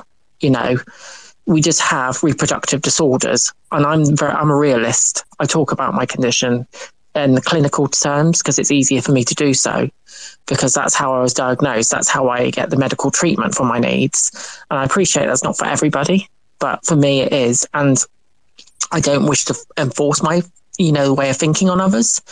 But the problem is they've now turned my condition into this sort of somewhere in between male and female, when clinically, medical science speaking, it only affects males, regardless of what those males identify as, if they are transgender, if they identify as non-binary, if they identify, you know, identifying as something else does not change the clinical medical reality of my condition. Okay. And those conditions that they have, they may identify as that. That's fine. That's no problem. I have no problem with that. But they cannot change those definitions, because the problem is it'll go into the medical system, right? It'll go into the medical system. If enough of them did that, got into the medical system, I could see medical privileges being taken away from me, because they'll be like, oh no, it's just an identity. Don't worry, you just embrace your identity. You know, you don't need these medical treatments because your condition is just a gender identity now. You know, and it could easily turn into that. So we need to be realistic here. Now, I don't mind people who have DSDs who may be trans, and there is people here today. Freya is in the room today. Freya has a DSD condition and is a trans woman. You know, I love her to pieces, like a big sister to me, you know. So I have a lot of nuance there to understand that. But as myself and Freya have often talked about, a DSD condition and being trans, or gender dysphoria, or having a gender identity, they're two different things, and two very separate issues. You know, my condition is nothing to do with gender identity. It's nothing to do with being gay. It's nothing to do with LGBTQ. Even as a gay man, my medical condition, under the pretense of intersex, is not an identity or a sexuality. It is a medical condition. And as I've said before, why don't they add D into the LGBTI for diabetes? Because it's no different to that. It's a reproductive condition. But if you look at it in a medical sense, it's no different. So it's like, you know, it's a medical condition. And it's just frustrating. It really is. There is a lot of hypocrisy about, and gender ideology, not people individually who have gender identity or who may be trans. I'm not targeting them, but it's the ideology. It's the political ideology that's causing a lot of issues. And it's really dehumanizing towards men with DSDs and females with DSDs, and even those who identify as something else with DSDs. You know, it does affect them, because at some point something's going to go wrong in the medical system, especially in America or into any private healthcare in countries that are based that on, because the medical community will start pandering to this political ideology, and people will lose their rights. into getting medical treatments for their conditions. Regardless, it doesn't matter if you're a man with a DSD or a female with a DSD or somebody who identifies as whatever, they're going to be affected as well, no matter what. They will lose their medical rights to getting medicine or possible surgeries to remove, tumours, because some of our conditions cause cancer. It's one of the things I'm on the list for, which I have to have checked, is my testes and the gynecomastia I have, because the breast growth I have a high risk of developing breast cancer. So our conditions cause a lot of issues. It's just so difficult. It's just got to a point now where one gets very exhausted. With it's the political aspect of it which is causing the issues. I'm quite convinced of it. It's just not good at all. So from the audience, we have Dale Scout with a comment or question, and then Michael with a comment or question.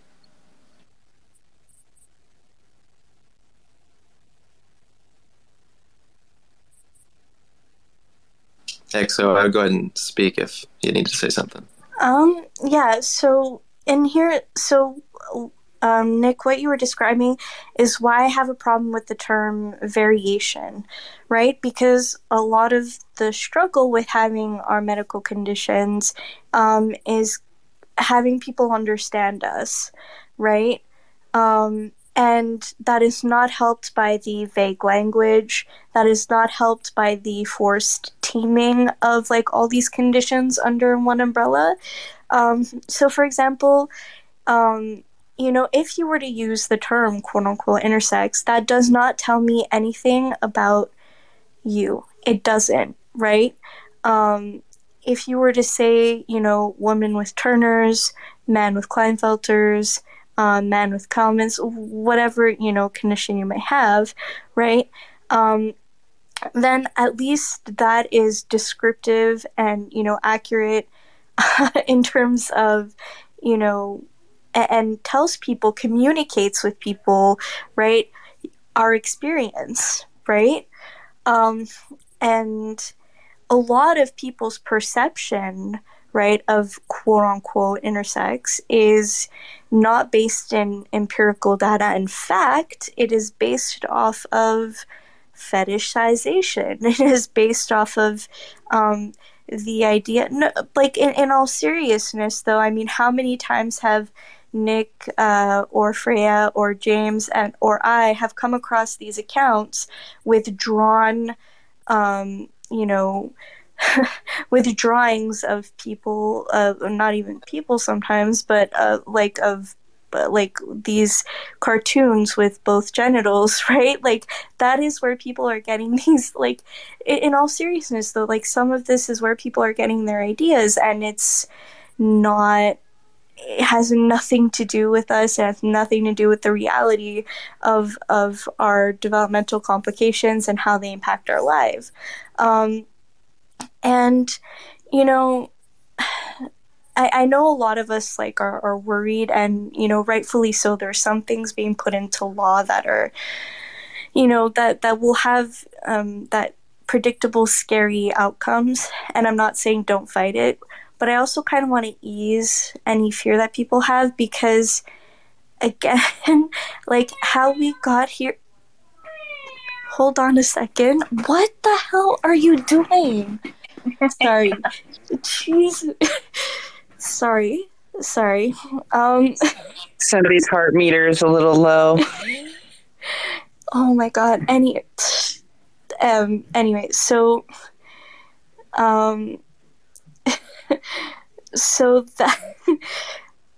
that yes, okay, I want to ease people's fear. Right. So the fact that sex is binary, again, preludes us by 1.2 billion years, and it will be here after us.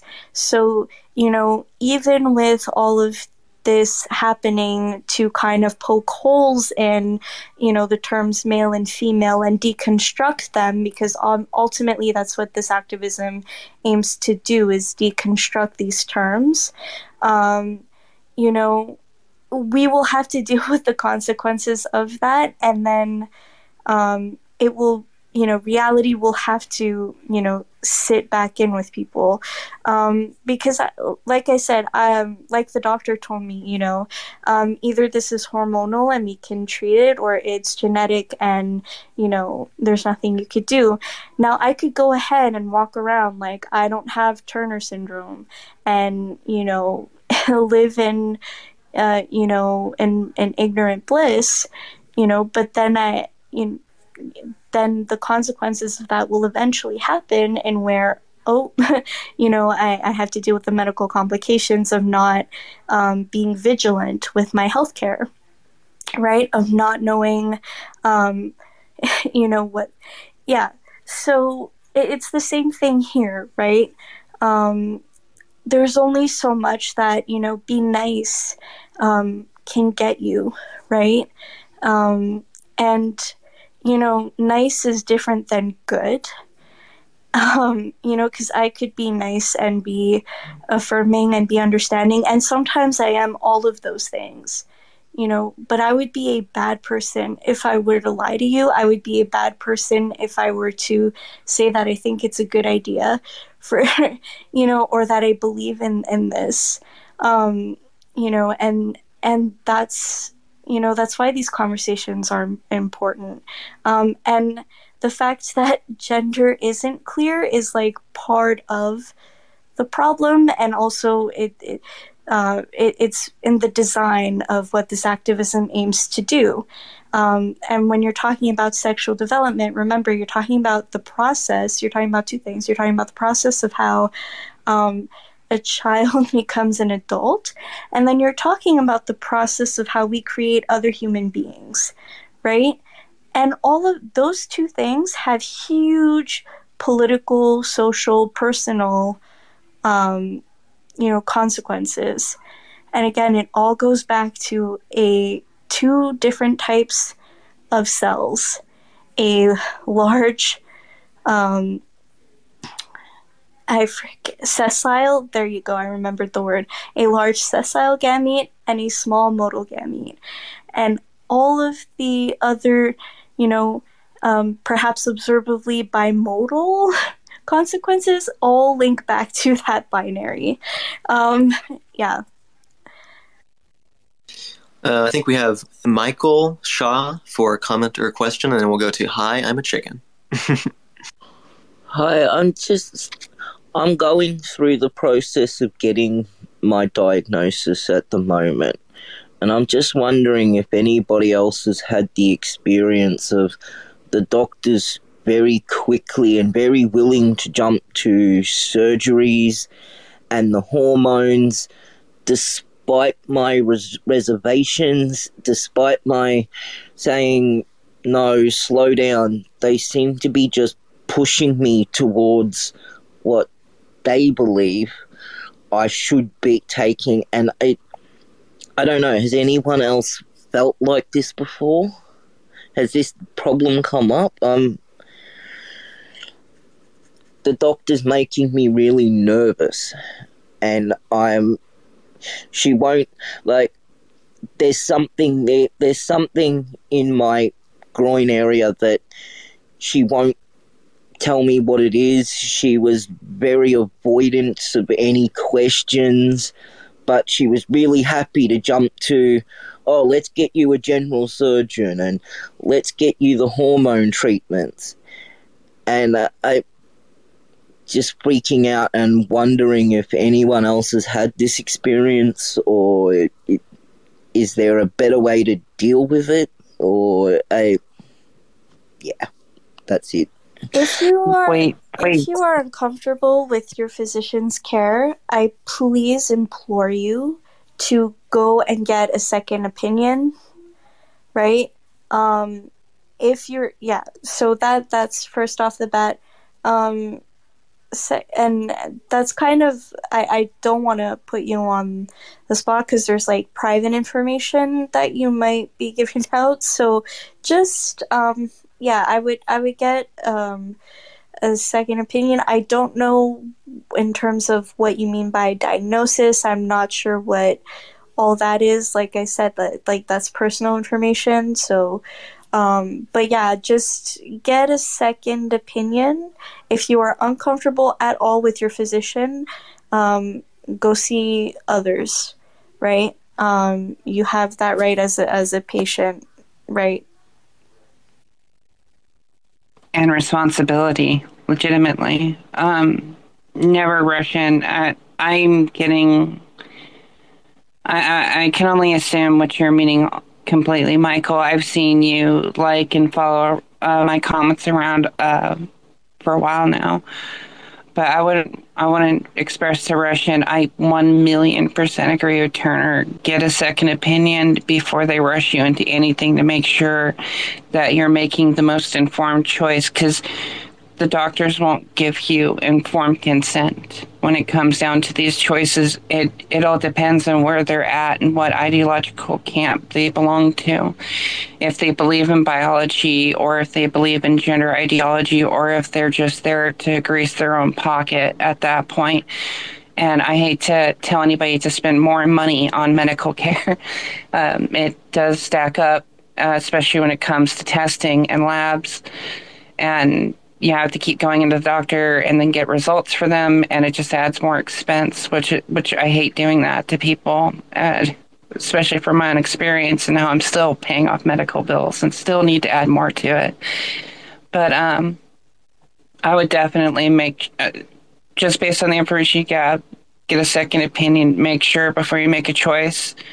If you're talking about them pushing you into transition, that happens a lot, and I've heard more than my fair share, and I've even had experiences myself where they're always wanting to promote that. And how many children I've talked to and heard that got pushed in that space, and there's so much going on that's messed up. Like, I could sit here and do a whole space on that for over an hour on just that argument alone.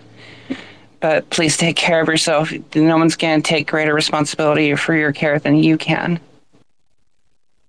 Thank you, Michael. We got Hi, I'm a Chicken as the next comment or question. Hey, folks, I won't take up too much of y'all's time.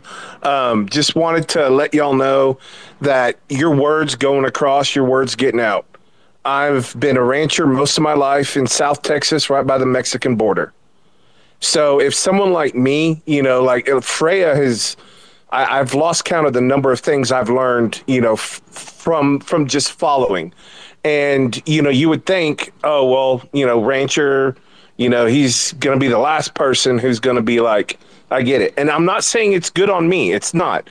It is zero on me. It's on y'all, that y'all are getting the word out and letting people know about what you're going through. And I know in other terms that it can be tough sometimes, because you wonder, am I in an echo chamber? Am I getting my word out? It's making it. And good on all of y'all. And just know that those of us who, don't have the medical conditions or anything else are starting to learn and understand. And so good job on everybody. That was my piece. Thank you. I was just going to say quickly, there is a listener here, I don't know, I'll bring it up, but Kev is based, I believe, in Australia. A lovely guy, really nice person all round.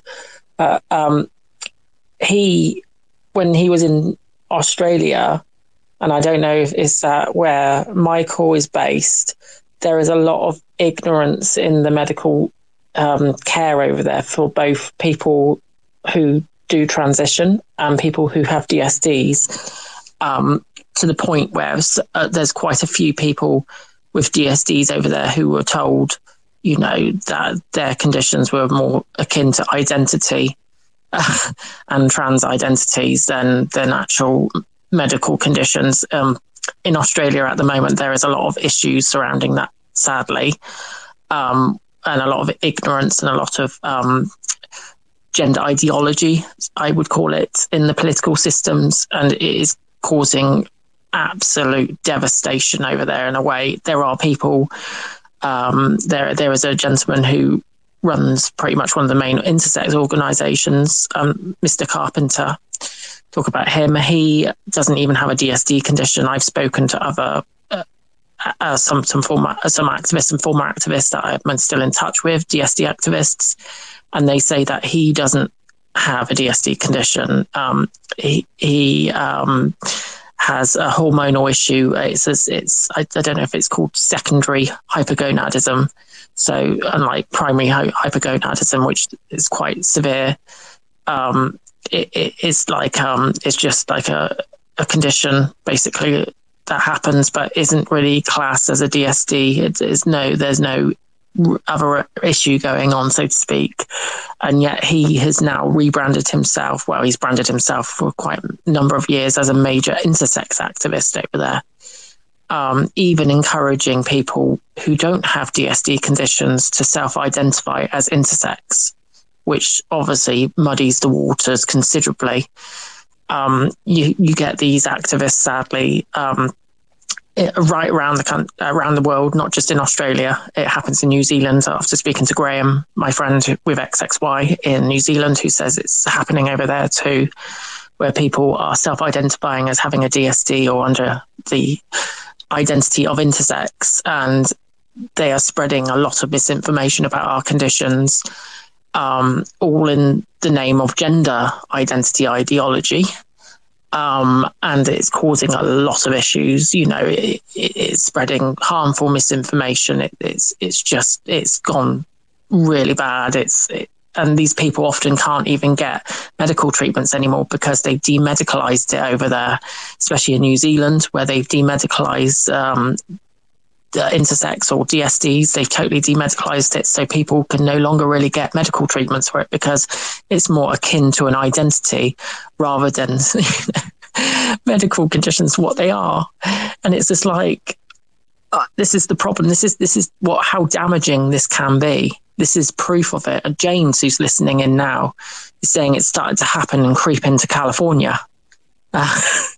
And it's scaring a lot of people with DSD conditions, because it's like, especially in America, and as we've already heard about Alex, who has a very rare XXXY mosaic condition, she had her medical insurance taken away from her because they changed the logistics of the language in the medical and in insurance.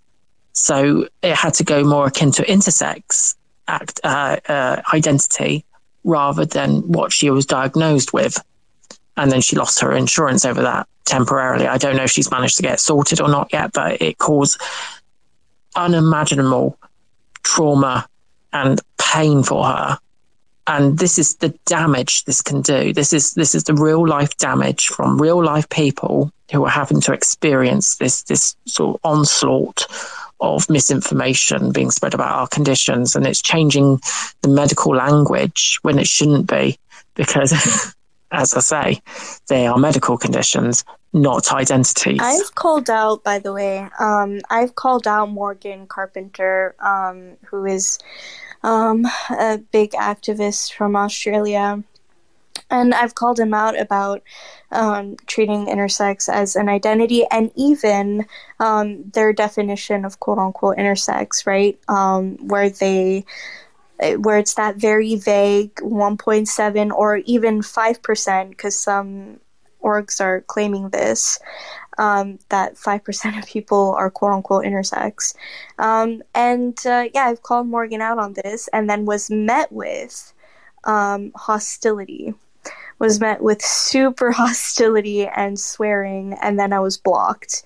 And so I'm just like, okay, and again, like, I don't see how these, huge umbrella terms are helpful for us, because, besides perhaps like peer groups where, we might go through like similar like struggles with like body image, or we might go through similar struggles with like infertility, besides having like a peer group like that, but that language should not be in medical schools or medical language. It should be very condition specific, and the condition, right, and I've mentioned this before, but the condition actually shouldn't be named after the people who discovered it, quote unquote, but it should be named after what it does. So, for example, androgen insensitivity syndrome, I like because it right there in the description of it, you know what you're talking about. Rather than like Turner syndrome, which is named after a doctor, right? So I prefer that language of quote unquote androgen insensitivity syndrome because it's descriptive, and you can, doctors who have studied this or, should have an idea, even if they're not completely familiar with what your syndrome, what your condition is and does. It's not helpful. It's in fact the opposite of helpful. It's detrimental because it causes confusion where people are naming like 3 to 5 conditions they think are all in one, and it's just it does not impact our day-to-day lives. What impacts our day-to-day lives is, like I said, like the condition-specific language.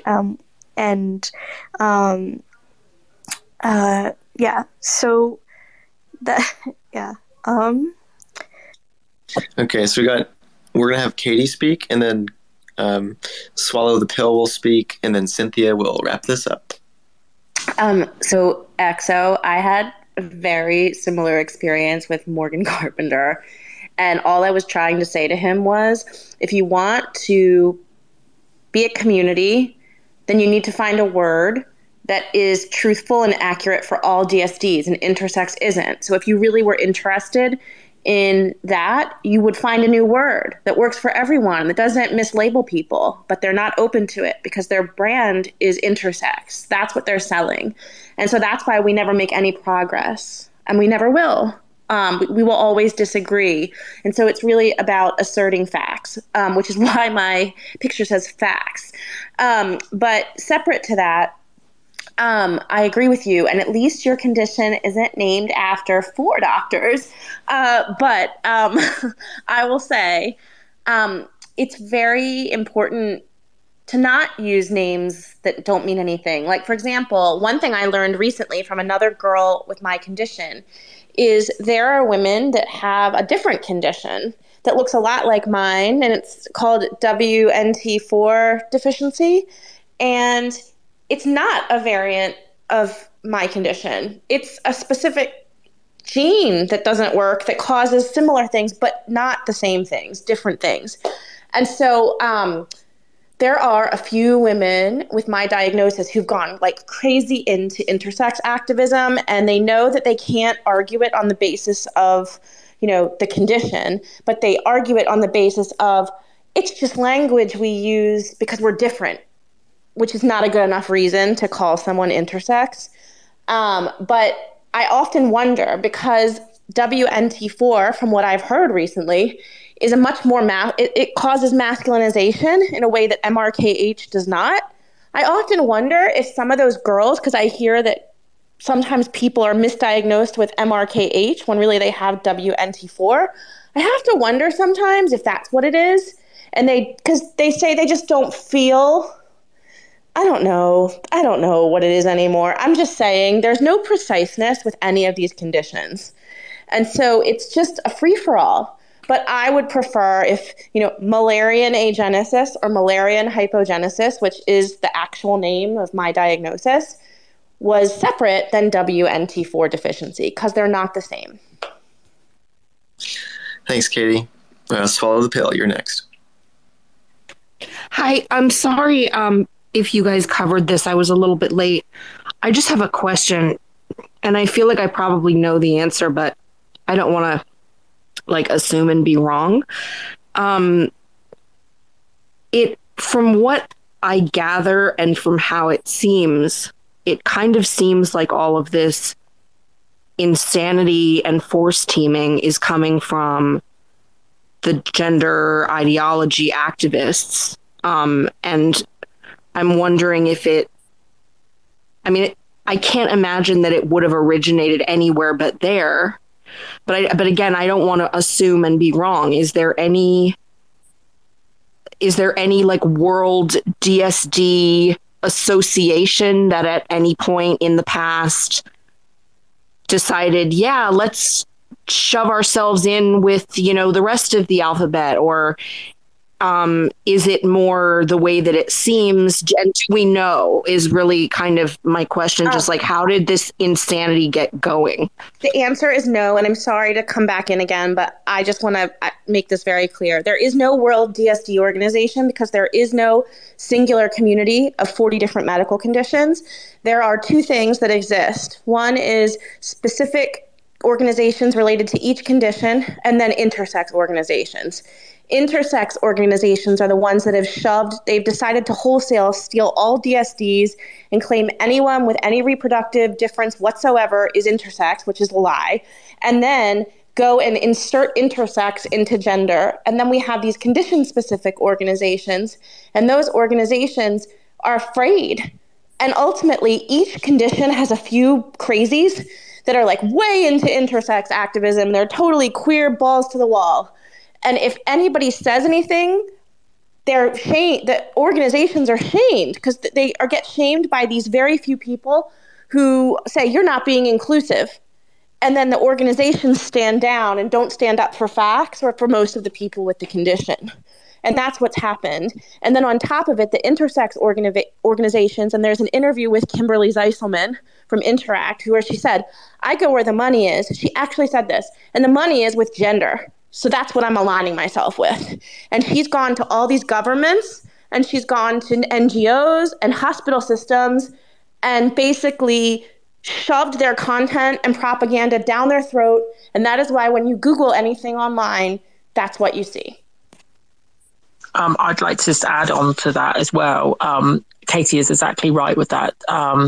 There was a survey done by one of the European Union's in-house organisations where they compiled a list about, so quote unquote, intersex, and how many people had it across the European Union and what people's thoughts were.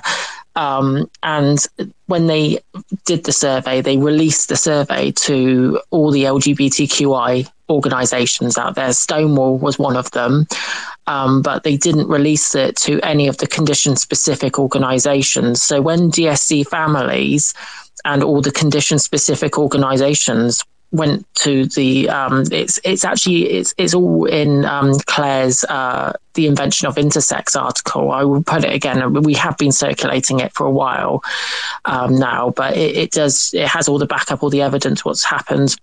But when the condition-specific organisations and DSD Families here in the UK questioned this European Union organisation and said, why haven't we been informed? Why didn't you ask for our opinion or our members' opinion? The people who have these conditions, why haven't you asked them or included them into the survey?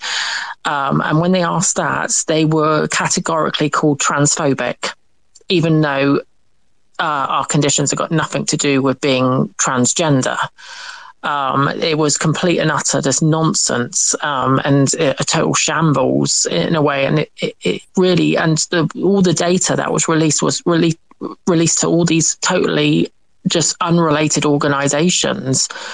And in the actual survey, which was quite funny, a lot of them, a third of the people who were questioned claimed to be intersex, but they didn't have a diagnosis of a DSD condition. So they were self-identifying just for the fun of it, basically.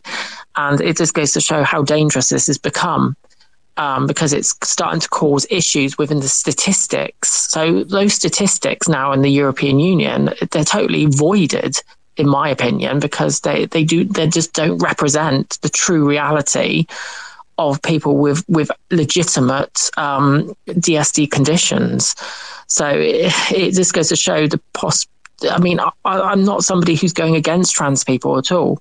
I would never wish to do that, and I wouldn't ever do that to people of gender identity.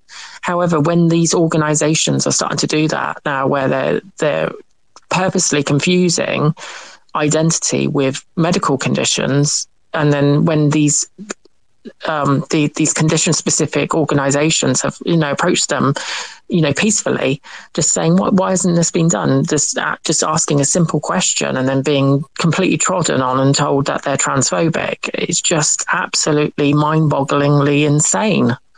And if I will put it onto my timeline, but it's fully backed up with evidence. So this article Claire's done, and it was by Case Files. If anyone follows her, she's got complete androgen insensitivity syndrome, and she has documented this. These abuses that have been happening to people with DSD conditions unfortunately from organisations of LGBTQI.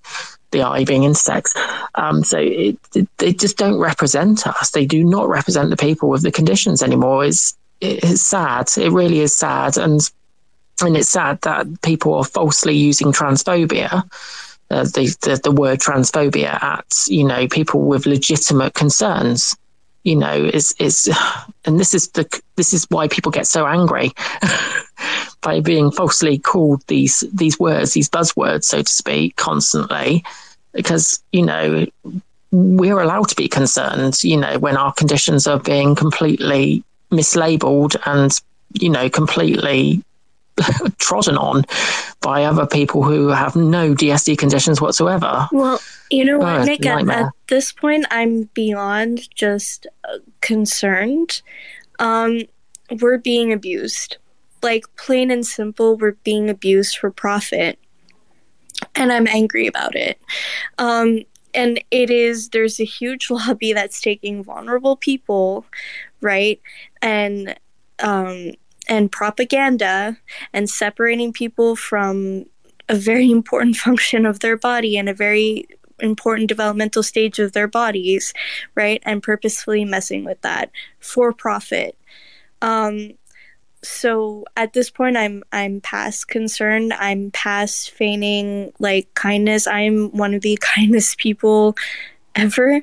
I literally work with autistic and other special needs kids, in where I don't put myself first ever. I am there, like, taking care of their needs, and I'm patient and loving, and I can be kind and patient and loving to anybody, but I refuse to be abused.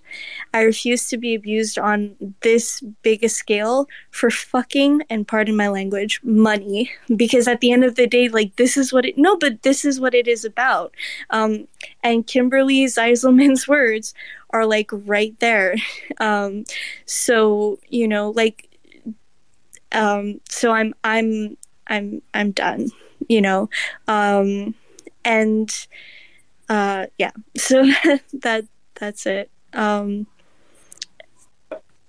Okay. I've just linked the article, by the way, into the space at the top in the nest. Okay. Well, if you guys want to just send me, Turner, you can send me the PDF if you find it. James can send me the link to the documentary. And